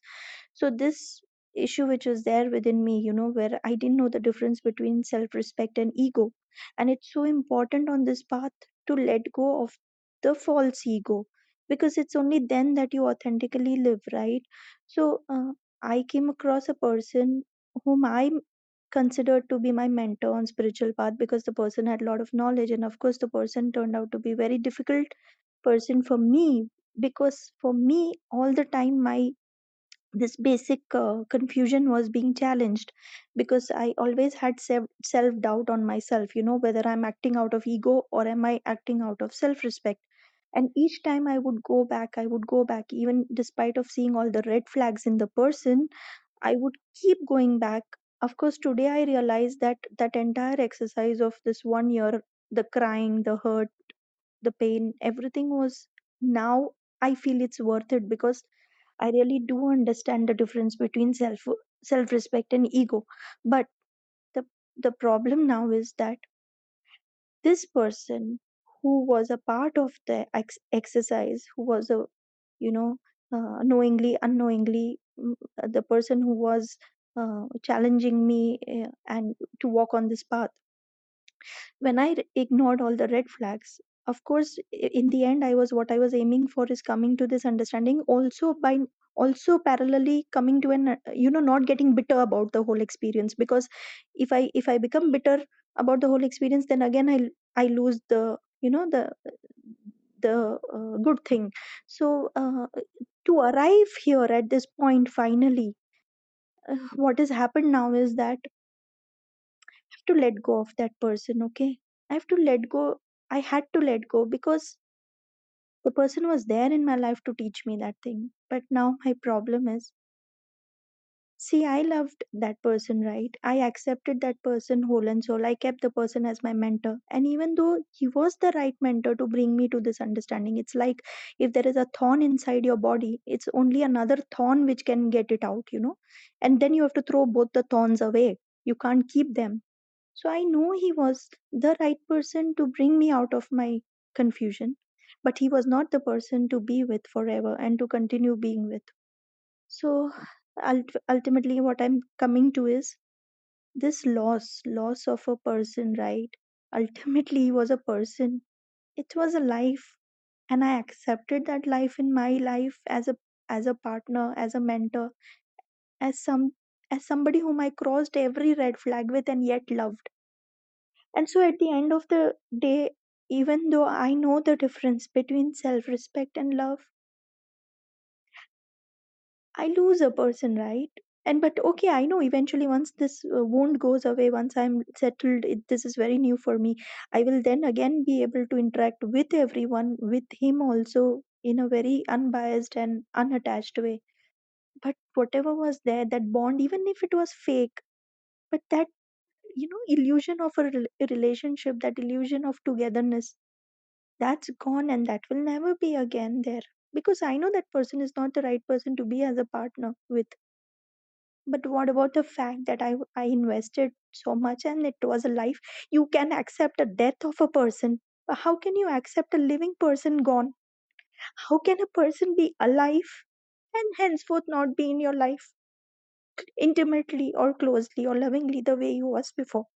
I don't I don't know how to come out of this. I sometimes feel spiritual path is something.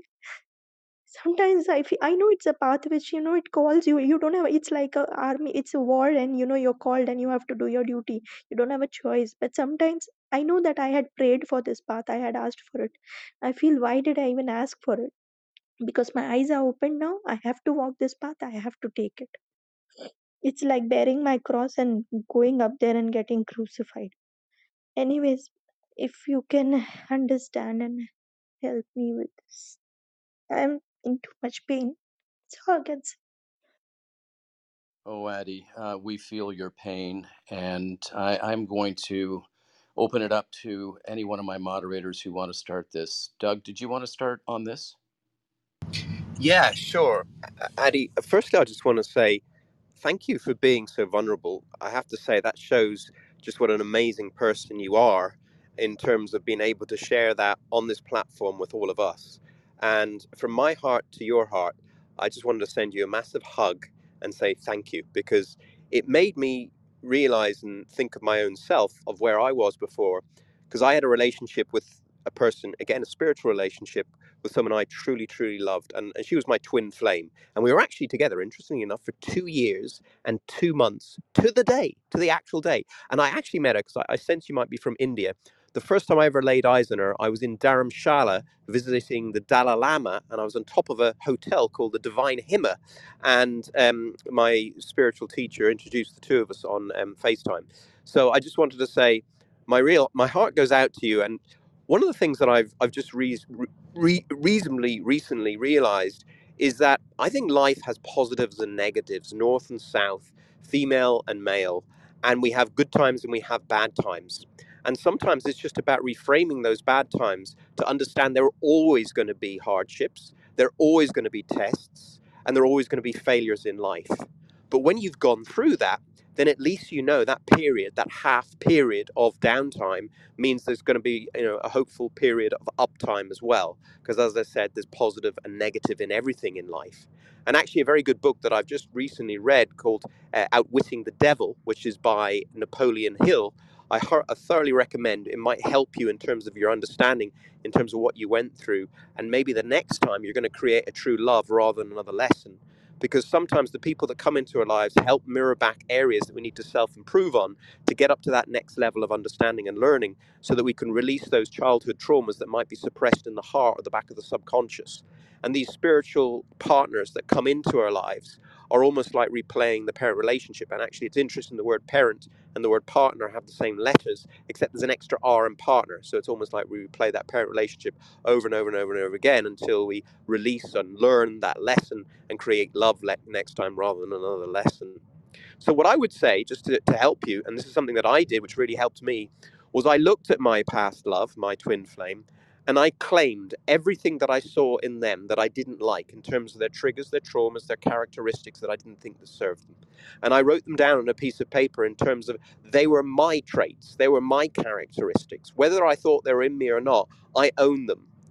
And then using that piece of paper, I went with a coach, a friend of mine actually, and I owned those and I voiced them out loud. So I would say, for example, at times I can be controlling. but I accept that and I'm willing to change. At times, I don't actively listen enough, and I accept that and I'm willing to change. And I went through the whole list. There was 18 of them, actually.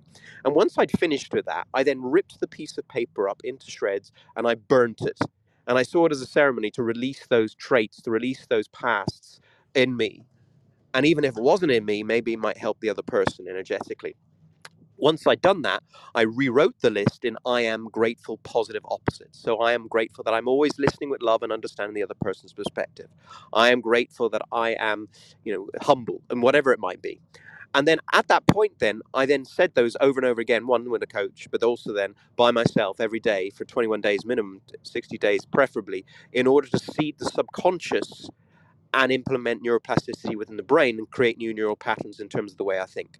Because I was at another meeting recently with a very top psychologist, and he was saying we have something like, I think it's 68,000 negative thoughts a day. I don't know how he comes up with that. And, 68,000 thoughts a day, and 90% of them are all negative. So it's so important to seed consciously that subconscious, because the subconscious brain makes up 95% of your thoughts and behaviors. So if you can really consciously think positively and write down also all the traits of the person that you want in your next partnership, whether it's in a spiritual partner or a love partner or whatever, write all down their traits. And once you have those traits written down, then you know that you can maybe go and act like them as well. Because if energetically you're acting like those traits, you're going to attract that into your field, because like attracts like in terms of energy. So maybe try that and see if that helps. So get rid of the old traits, create the new traits, and then write down the characteristic traits of what you want in a new person, a partner, a lover, or whatever it might be. And I hope that helps in some way or form. Yes, thank you. Thank you. And we have Jeremy who would like to speak to you as well, Adi. Adi, so I actually just went through this this year, not once but twice with the same person. Because if you do something the first time and it hurts, you might as well try it a second time and see if it does again. And I think the thing that's helped me the most was, I was talking to a mentor of mine and really understanding the lessons that were there for me and then acting on them. One of them was jealousy. And it was something that I'd always, felt like I needed to have this sense of control. And I remember the part of letting somebody free with not only gratitude, but the okay of whatever's going to happen was so freeing for me, because that was my personal lesson that I needed to learn from that. And being able to talk to the person and be like, I really truly want nothing but happiness for you. Because when you're together, the goal when you're with somebody that you truly care about is that you want happiness for them and they want happiness for you. That's part of it. And you're always on the same team with that. And what's interesting is that we're on the same team even when they're not in our life. When they're not in our life, we still want happiness for them. And I told her, I said, I would love, and I pray about the fact that you meet someone awesome, and then this next week, this next month, or this next year, that treats you the way you're supposed to be treated and that cares about you like this. And I was like, I might find it completely ridiculous that two people that care about each other are not going to be in each other's lives. I said, it's one of the dumbest things I think I've ever heard in human history, is that I care about you and you care about me, and we are not going to talk after this. That makes so much sense. All right, everyone, let's make that make sense. And I was basically making jokes about it on the way out the door, because I was just like, it doesn't make sense to me. But what did make sense was the end of, but I do want you to be happy. And I am thankful for these things. And I said them out loud to her directly. I said, I think about basketball differently because of you. Because you were the first person who saw me and still understood that I can be a basketball player and be this at the same time. So Adi, there's no linear progression here. When I think it comes to that understanding, that self closure, but the biggest one that I found is that I overcame two of my hardest lessons afterwards with my therapist, and we talked about setting up these ideas in the future for going forward. And it was positive and it was exciting. And I think the one thing that human beings all need, and this for everyone in the room, is growth. And when we're in the moment of sadness, be in the moment of sadness. Feel it out, cry it out, and I'm sure you're going to. And we're all here for you.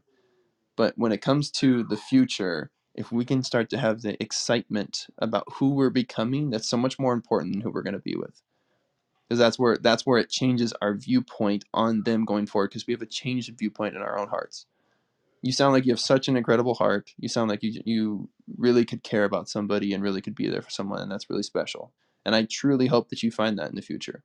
And understand that I just want you to give yourself that time for now to be sad, and understand that that threshold is going to shorten over time. That threshold of our stress that we allow into our lives is going to shorten over time and diminish over time of how quickly we can get back on our feet.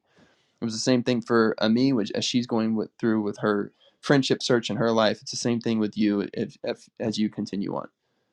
It's the ability to shorten that time of sadness and understand that we're here. And if we saw ourselves as God sees us, we would see ourselves as perfect creatures that's trying to just do the best that we can to care about other people. So we're here for you.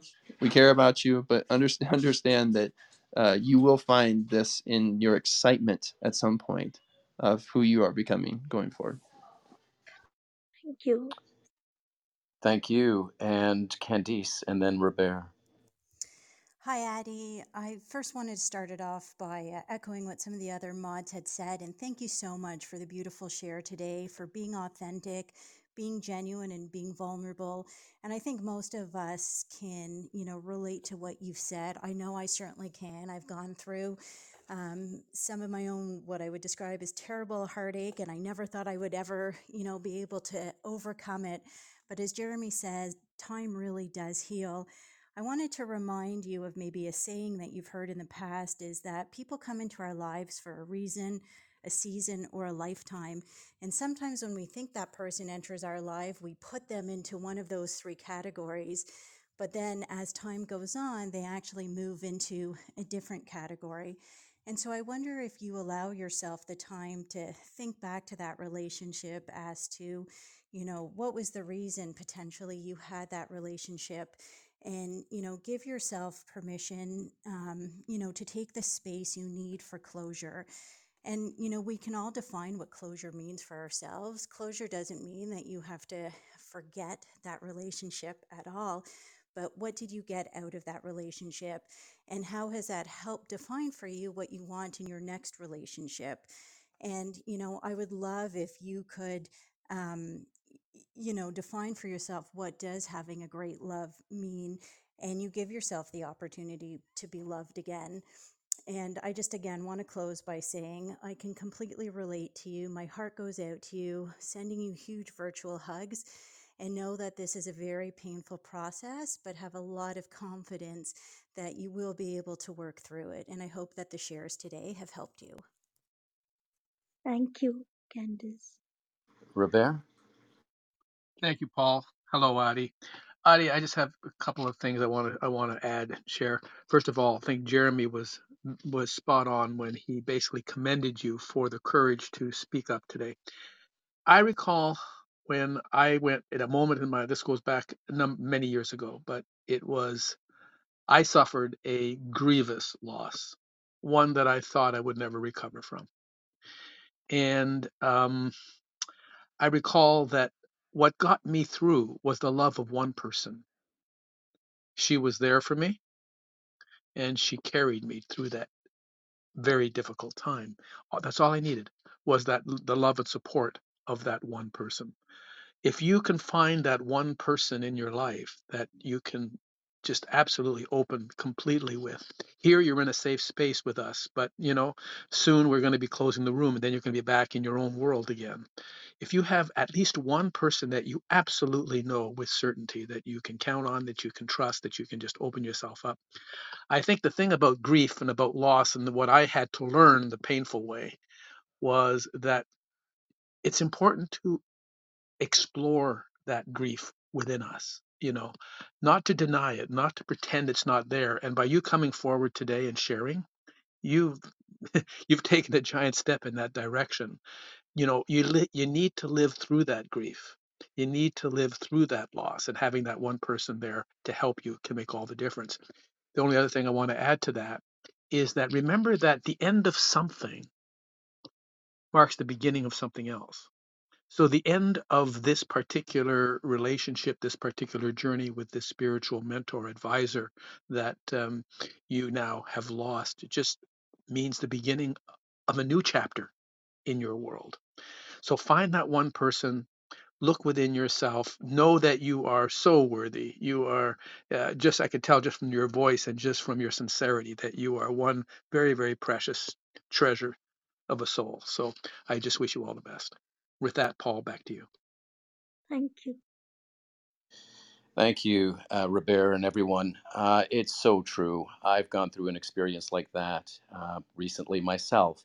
Still love that person very, very much, and I'm so grateful that I had that time together. And this is what we have to remember: is the gratitude of having that time.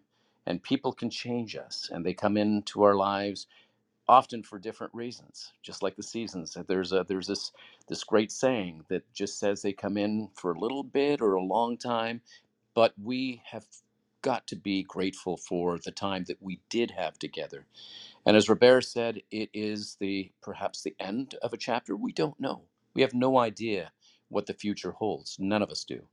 But we deal with what we have right now, and this may be the end for now, but the beginning of something just beautiful. And I admire the fact that you came up, the courage that you had to share with us. And Addie, I would love you to come back. And Eleni, I'm going to turn it over to you in just a moment. But Addie, thank you so much for that vulnerability, because that's what connects people together. And I have no doubt that something beautiful is about to happen. I am a believer that in any moment, our lives can change for the better.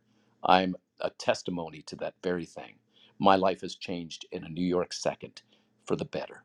And Eleni, over to you. Thank you.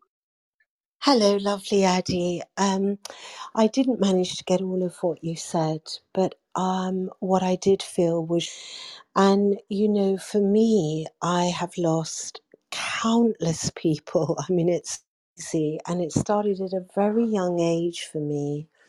And what it started actually with my father at 11, and it continued.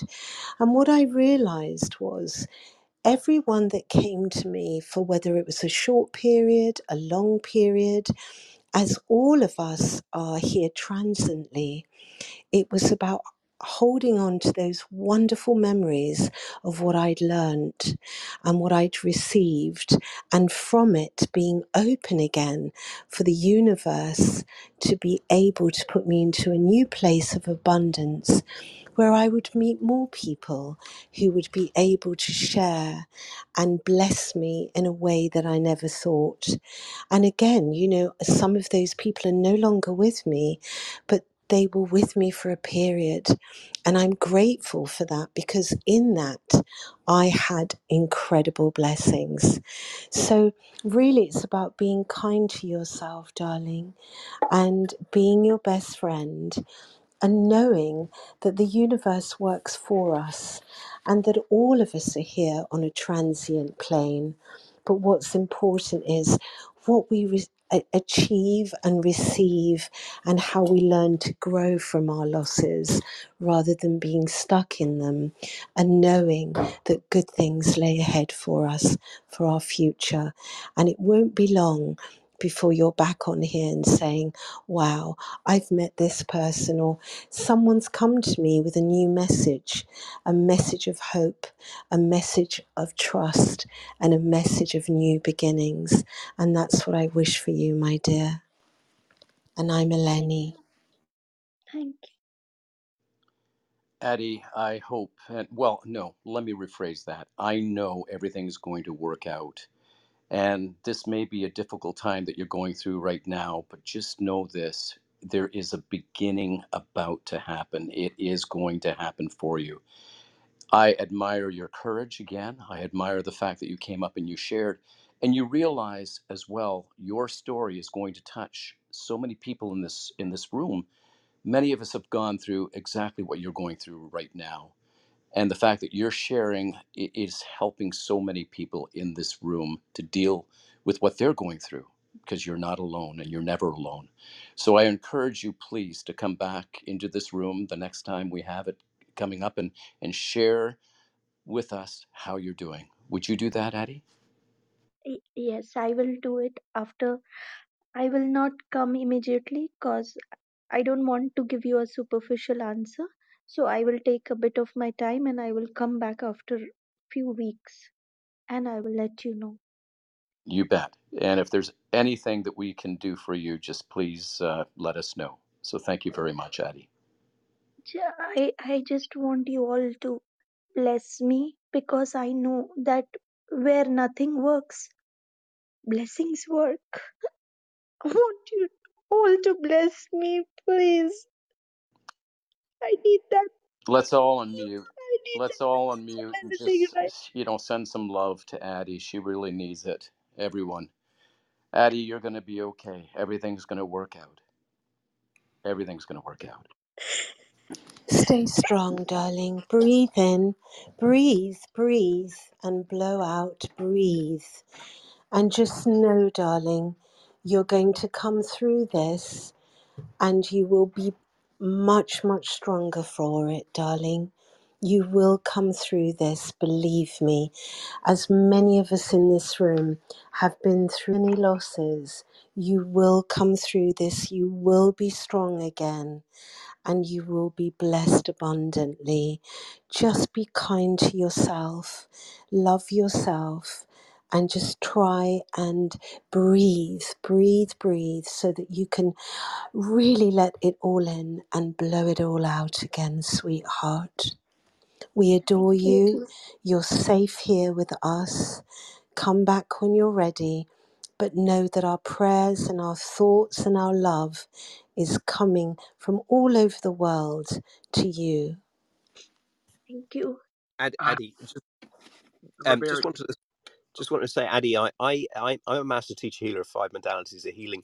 If you message me on Instagram, I will record 2 prayers for you. The first prayer will actually clear out any negative energy within your energy field. The second one will protect your energy field. If you're interested, no pressure whatsoever. But if you Yes, are, send me a message on Instagram, and I'll voice record them back for you if you want. yes, I'll do that. Thank you so much. yeah, Adi, Robert here, just going to add my word of blessings to you. Um, I don't claim to really understand very much that operates in what we call the spiritual or metaphysical world. But what I do know is this: you are worthy. You are so worthy. You clearly you are a pure and beautiful soul. So blessings to you. I however I can communicate that to you, you have our love, you have our support, and we're here for you anytime. Thank you. Just want to and I want to say this. I want to say this prayer for me and for all of us. Just me, God grant us the serenity to accept the things I cannot change, the courage to change the things I can, and the wisdom to know the difference. Thank you so much for everything. Thank you. Addie, thank you for blessing us. You are a powerful, powerful soul, and we are all our hearts are with you right now, and we are going to pray that everything works out.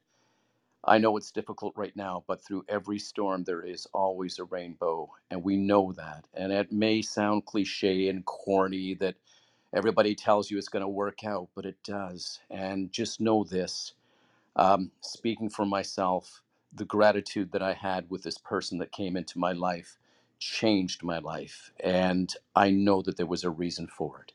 And you're going to get through this. I believe it. And we all believe it. And we're sending you our very, very best. Yes, thank you. Thank you, Addie. Thank you. I'll Going to move you back. I'll Oh, move myself yes. back to the audience. Thank you. I'll Okay. come back after a few weeks, Paul. Thank you. Thank you. And keep us abreast, please. Thank you. All right. I would love to introduce you, if you don't know already, Dr. Forbes Riley. Dr. Forbes Riley has been a powerhouse on this application, and she is just a beautiful human being. Wow, Dr. Forbes, thank you and welcome. Yeah, I wasn't a doctor when I started here 2 years ago. How crazy is that, Paul? I'm hearing the heart and the spirit, and how blessed are we to love on each other. I'm thinking, and I'm a little bit in tears about the many nights of my life that I was completely alone. whether it was through the death of both of my parents, the murder of a little boy that I raised for 12 years of my life in a senseless act one Sunday morning, walking from a haircut to church. Dexter was minding his own business, and a kid who didn't have a mentor wanted to get into a gang. And those are some pretty lonely nights. So I want to honor our girl for sharing her soul and inviting, literally inviting people like Robert and Doug to reach out and love on her. You know, we all go through those, and I honor this app for that. And Paul, I love that you dragged me into this room. And it's funny because I was going through the mods, like I suggest you all do, to see who's here and to say hi and to follow people who give their time and energy. And Jeremy wrote back to me the most wonderful message that I'm going to share if he doesn't mind. But I simply said, what a powerhouse profile he had. And then he wrote, I owe a lot of that to you. And I'm like, question. And he said, the early days of Clubhouse changed me forever. I'm really in tears. I asked you about doing DoorDash, and you and your daughter inspired me to have my own business alongside of basketball. You know, the funny thing about a ripple effect, I'm in a training right now, and we talk about this word procession. Procession is a strange word, and it means that the energy that is expended from an action you take. And so when you drop a pebble into the water, the procession outward is in a very symmetrical, logical way that is, you know, you literally drop it at a 90-degree angle from down into the water and it goes outward. And it's funny, as I'm listening to this conversation, we don't realize the procession effect we have on others. The tiny droplets the nudge that you give, that inspires Jeremy to take action, that inspires him to move others forward. Um, that's existing for all of us.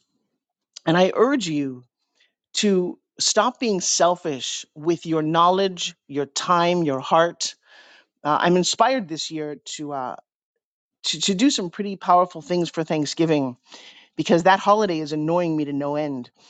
Where in a time when so many people are hurting on profound levels that we will never ever comprehend. I'm Ukrainian by birth. And for years I grew up just saying I was Russian because that's what it was back then. And now what I'm seeing happen in a part of the world that you can fly to in literally less than a day, there are kids and moms and grandmothers being displaced and hurt for no apparent reason that they live where they live. They haven't done anything wrong. They haven't attacked anybody. They're hungry. They're frightened. A lot of them are coming to this country. And so I'm spending this Thanksgiving. I sent my love of my life to go spend it with his mom so that I can be of service. I'm of service this weekend. I'm literally doing volunteer work where I think people sometimes walk in the room, students of mine, and go, what are you doing? And I'm like, just what I get to do. You know, you don't always need to be in charge. It doesn't always need to be about Forbes Riley. And how do you think I got here? One of the things I did in my early days was to live at an ashram. And you check into the ashram and they put a piece of tape over your mouth, literally, and tell you that you're here to clean up. And I'm like, what? I didn't really anticipate that seva, a thing in India, was to literally be of service. I don't clean toilets and I pay people to do this. I've been paying that since I was 19 years old because I have a millionaire philosophy about that I'll share in a second. But I humbly did all of these things and then didn't talk, which you can imagine for me was a huge issue. And when you do that, you're forced to be inside and to explore the quietness of your mind, which in my case is very loud for being something so quiet. And those journeys, those service to other people is something I highly recommend to all of you, especially as entrepreneurs. You're always wanting to get what's mine, what do I get to do, how much money can I make? And I'm going to share with you that true happiness is in other people, is in seeing your procession of your effects, of your smile to someone who's homeless, sitting on the ground, who's cold, who nobody notices because they're homeless. But that man might have been a soldier in our army protecting our freedom, and you'll walk over him. A smile or a dollar or a cup of coffee might change that man's entire day or perspective on everything when he gave up on the world. So I just urge all of you, as we're coming into this time of giving toys to children who have no parents, who have nobody to love them. You'd be surprised how many in this country that we live in the US, that's where I'm based, there are orphanages. And I don't think that we spend enough energy truly realizing that our own happiness is best received when you give it to others. So, Paul, that's my initial thought for the morning here. Well, I'm going to tell you something, Dr. Forbes. You are always this beautiful gem that comes in and shares so many wonderful tips about life. You've been through a lot. I know, I've heard your story. And the fact that you are so strong and that you help so many people is just a blessing to the world. You reminded me, I've heard this said, and you brought this out, Dr. Forbes. The meaning of life is to find our gifts. Each and every one of us have our gifts. But the purpose of life is to share those gifts. And what you said, Dr. Forbes, about just giving a smile. You know, I remember something that I put a plaque on the wall of my first house, and it said this. I was 21 years old. It was a police officer. I came across this, and it said, "A kindly word so often helps a sad heart on its way, although we do not always see the good it does that day." And Dr. Forbes, you reminded us that to look at the eyes of the homeless people, the invisible people on our streets, and to say hello makes them feel not so invisible anymore. Makes them feel that they are there. Somebody who chooses a lifestyle or who falls into it, we don't know their stories. Everybody has a story. And Dr. Forbes Riley, I really appreciate you, and I thank you for coming in. Over to you. I'm going to turn it over. Well, it's funny. Along my life, and I certainly share some of the crazy, horrible things I've been through, but I've also been wildly blessed. And you just made me think of something. Lily Tomlin did a one-woman show called Search for Signs of Intelligent Life in the Universe. I was 20 years old as an actress in New York City. I could barely afford a Broadway ticket. I'm sitting in the rafters, and I'm watching this woman for 2.5 hours on a stage play 15 characters with no change of costume, no change of props. Everything was mimed. And I literally could not move from that theater. 20 some odd years later, I'd written a one woman show. I did it, got a couple of awards, and was invited by Lily to do that production. Oh my God. Talk about a full circle of life. We should all be so blessed with this. But one of the characters that she created, the main character in the story, is called Trudy. And Trudy is a homeless woman, a bag lady, for whatever reason. And to prepare for that role, by the way, I prepared for 15 different roles that I played over 2.5 hours. I don't think many people realize that that's part of my gifts that I love to do. I was in Sacramento when we did the first run of the show, and I put on a coat, got a shopping cart, filled it with a couple of things, and walked around the street. Let me tell you something. You should all do that. You should all do that one day, because I wasn't very dirty, but I was practicing my lines, so I'm talking to myself. And I watched people cross the street away from me. I watched nobody look me in the eye. I watched that little odd behavior of walking in the street, kind of talking to yourself, looking the same way as I normally do. I didn't have to put dirt on my face or do much of anything. It's definitely Forbes Riley if you knew who I was. But they didn't, because they didn't see me. And in fact, Paul, you want to talk about devastatingly imprinting on how to help other people. I got back to the theater after about an hour and a half of walking around town, just shocked and hurt and lonely. And it was a very interesting feeling.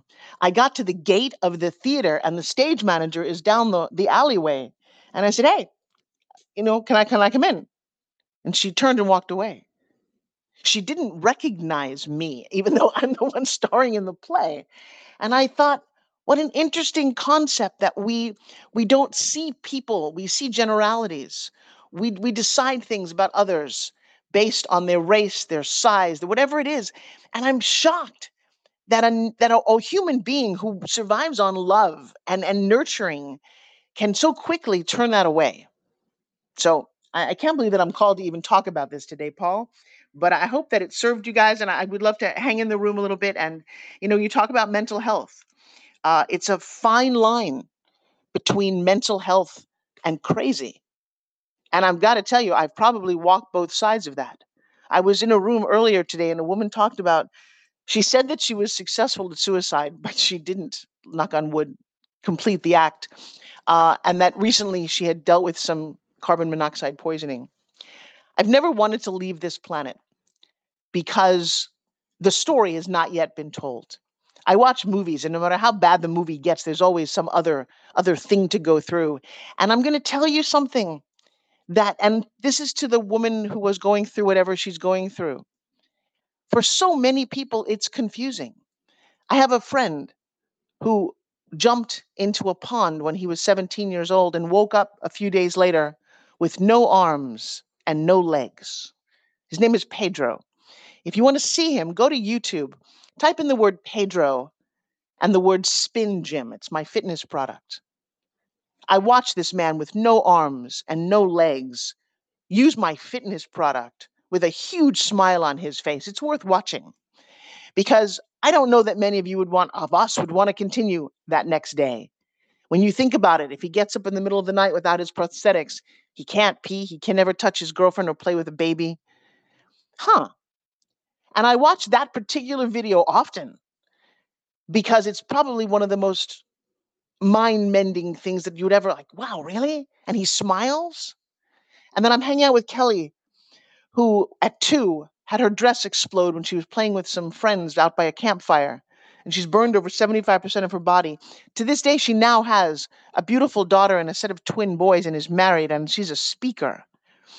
And I just look at the rest of us who have whatever we're going through, whatever challenges that we've decided is so tough we don't want to continue, and go, And then I'm going to give you a bit of grace, because I don't compare to those people and say, oh, wow, I should be more grateful, because if I have a hangnail and it hurts, I have a right to go, oh, wow, that really bothers me. And so while I don't suggest that you compare, I do suggest that you look and take an internal inventory of your feelings, your actions, and then just decide today, because you're here in the sound of my voice in this room, hanging out with Paul, talking about self-sabotage, and decide and say out loud, I'm worth it. I'm amazing. I'm enough. I deserve to be here, and I'm happy. Thank you, Paul. Oh, thank you. That was a masterclass, and I hope that you will join us next week and every other week that you can possibly share some time. You reminded me of something, and I looked it up. Brene Brown said, "We are those people." She said this: the biggest potential for helping us overcome shame is this: we are those people. The truth is, we are the others. Most of us are one paycheck, one divorce, one drug addicted kid, one mental health illness, one sexual assault, one drinking binge, one night of unprotected sex, or one night or one affair away from being those people. The ones we don't trust, the ones we pity, the ones we don't let our kids play with, the ones bad things happen to, the ones we don't want living next door. Your story about just not being recognized going into the theater where you were going to perform simply because you looked different really pulls at my heart, because we tend to do that. We tend to label people, not us, and I'm not saying us, I'm saying so many people out there tend to say homeless person, that person gets no respect, or criminal, that person must be bad through and through. And you reminded us that that's not the case. So thank you, Dr. Forbes Riley, for being here. And I hope that you will join us again. Are you up to doing that sometime? Dr. Forbes? Wait, sorry. I'm typing Doug in the back channel there. Paul, I love that you reached out to me just to bring it around and be a little bit happier. Happy anniversary, by the way, because it's coming up to 2 years on this app. You and I started talking about an OG in 2021, and I would love to hear from the other people on the stage, and certainly Jeremy and Doug and King and a couple of other people. But wow, what a blessed app, because I found you guys shortly after Joshua. And please go do me a favor, give some social currency and love to my sweetheart. His name is Joshua Self, SELF.ESI on Instagram. He's a huge, beautiful fitness model and unbelievably, right? January 2nd of 2020, he's on his motorcycle and he gets hit by a car and shattered his foot, his ribs, his back. I'm in the hospital by myself. I don't have parents. I don't have family. I mean, I don't. I have 2 children I love very much, but nobody contemporary to my age. And I'm on Clubhouse and I'm needing help because I'm alone and he's going through surgery and he's going to be ultimately okay. But I don't really know that at that moment. And Clubhouse became, he spent 6 months in a wheelchair. And I literally was on this app almost 20 hours a day because I needed to talk to people. I needed to be loved. I needed to share. I needed to hear other people's voices. And then COVID hit. What a funny time for all of us. So thank you, Paul. And for all of you who were there in the beginning with me, you mattered more to me than you'll ever know. It helped a whole lot. And June of 2020, Joshua, and you can find it on that Instagram page, all shriveled up and nothing, stood up with his crutch and said to me, I'm going to be Mr. Olympia a year from now. Now, I got to tell you something. That's the silliest goal I've ever heard. I'm like, dude, look at you. And he said, no, it's what I want. And I watched him for a year with his fitness program and his eating and his determination. And no coach, he does this on his own, build up back to that superhero physical status, which none of us will ever get to. And then he walked on stage, having prepped for a year. And you know what happened? And he looked so good. He limped. He was in a great deal of pain. And he didn't even place. And I'm watching him and my heart's just breaking. And he comes off and he was so sad. And he said, I'm done. Wakes up the next morning and we're going to call this the Tom Brady, and said, yeah, I'm not done. I'm going to go do it again. And for another 8 months, I watched him do this. And sure enough, the night of the show that he did where he won 2 titles, he sucked up that level of pain. I mean, he can't walk, but he did that night because he wanted it so badly. December 14th, hopefully he's 45, will be his last competition, but he's going once again for that Mr. Olympia title. And you know, the cool thing about him, and I'm really encouraging him to start doing some Facebook Live so you can watch the journey. I get a front row seat to watching a world champion eat, think, breathe, live his day, make decisions. I think God put him in my life to make me a much better person because I'm not even close to that. I've never met a person close to that has this sheer, unending determination to push themselves past the brink because he has this goal, this level of excellence that he wants to achieve. And for no other reason than he just wants it. He's not even very social about it. He doesn't want the accolades. It's never look at me. He hardly ever posts. I'm like, dude, you're doing this. Why? And he's just, because I want to. And I thought, man, if we could infuse other humans with this desire of excellence, not to show off, just because you want to. Anyway, I just would love you to send a little bit of love and cheer to him. And yeah, Paul, thank you. You bet. He's amazing. Jeremy, over to you. Man, that story is awesome.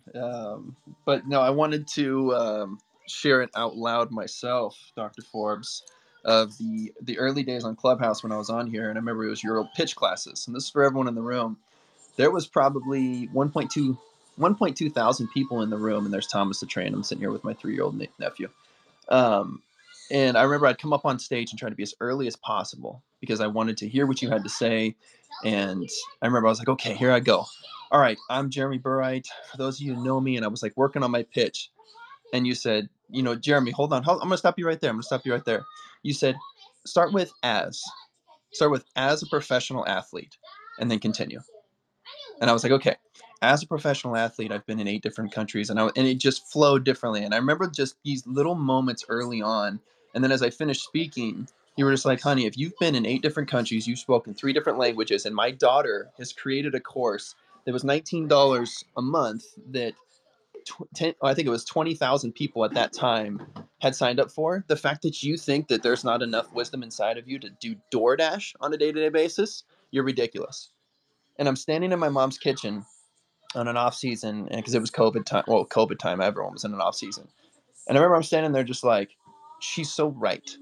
And the thing that I realized as a coach and everything that I've been able to put into other people is I've now coached probably over 60,000 people on this app in person, one-on-one. And it's something that has always come so naturally to me because I cannot walk past somebody at a park who is by themselves and not stop and talk to them. It's not possible. I've never, ever not been able to help people in my life. And when I started running rooms on this app, and Doug saw it firsthand, I would have 2,000 people sometimes in my rooms for 8 hours at a time. I had a room when Tiffany Haddish showed up, there was 4,000 people in that room. I just remember all of that. None of that would have happened if I wouldn't have been standing in my kitchen and talking to you, and you would have been, and you gave me so much love, even if you didn't remember who I was at the time. That doesn't matter. remember every time I'd show up, you give me so much love and encouragement, and just be like, "You got this. That's not bad. That was better this time. That was better this time." And it's so cool how my life changed. How I literally charged people $1,400 a month to work with me on the side of playing basketball.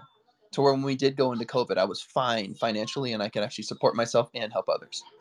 It's something that blows my mind, and I just got more confident over and over and over again. If I'm running rooms for 8, sometimes literally like 16 hours straight, because it was just COVID times, helping people, you're not gonna not be confident at that point.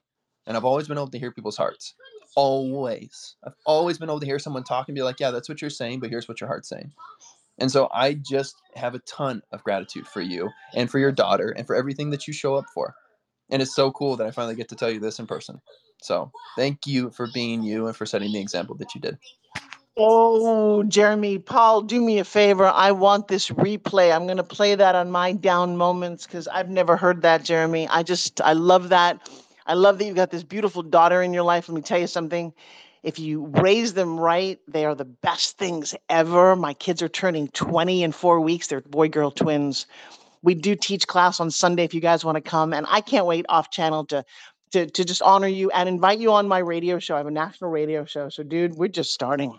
Thank you. Ooh, yeah, it's a 3-year-old nephew, by the way. I don't have a daughter, but I'm still trying to raise him right and teach him all the fun stuff. And then I get to go play basketball in South America and be like, "All right, buddy, I'll see you in 9 months." Well, that's cool too. Love you, man. Love you. I love you back. I'm going to mirror what Jeremy said about you. Every time I've dropped into your rooms, Dr. Forbes, you have inspired me and you have supported everything. And you are just a powerhouse. I said that when you first dropped into the room, and I invite you to come back anytime you wish, because whenever you do, you share such value, and we so appreciate you. So thank you very, very much for that. Mwah. All right. So we've come to the end of the day, everyone. We're going to close off the room in just a few moments, but I want to thank each and every one of the moderators who were here and who are here. Thank you for giving your time and your energy and your beautiful words to everyone who's been here, to everyone who has spoken, to all of you who have shared. Your message, your shares have touched the lives of other people. We don't always recognize that what we're going through is exactly what somebody else is going through. And when you open your mouth and speak your truth and show your vulnerability, you don't realize at times that you are actually helping someone else who is struggling with the same things. We are more similar than we are different. And when you share that, somebody here needed to hear that. And we appreciate you so very much. And to everyone else who has been in this room, who has given their non-refundable gift of your time, I thank you for being here as well. We're going to be back next Saturday to do the same thing, and we invite each and every one of you to come back. I just want to leave you with this thought, is that life is going to happen, and sometimes it's not going to be easy, but no matter how hard it hits us, we can always get back. And when we hear of someone who has no arms and no legs and exercises and does something, it's amazing to recognize how blessed we are, but that nothing is impossible. Nothing is impossible for us to overcome. So thank you, each and every one of us that are here. I thank you. And I'll be closing the room off in about 5 seconds. So let's unmute and say our goodbyes. Thank you so much. And Forbes, I hope you join us next week. Have a great one, my friend Paul. See All you right, guys. going to be closing the room in 5, 4, 3, 2, 1. Thank you, everyone.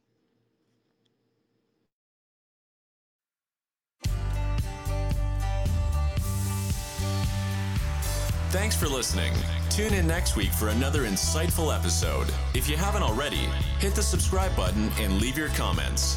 For more information, check out our website at www.inspireus.ca. Remember, it's not what happens to us that matters most. It's how we respond to what happens to us that does. Stay strong and resilient.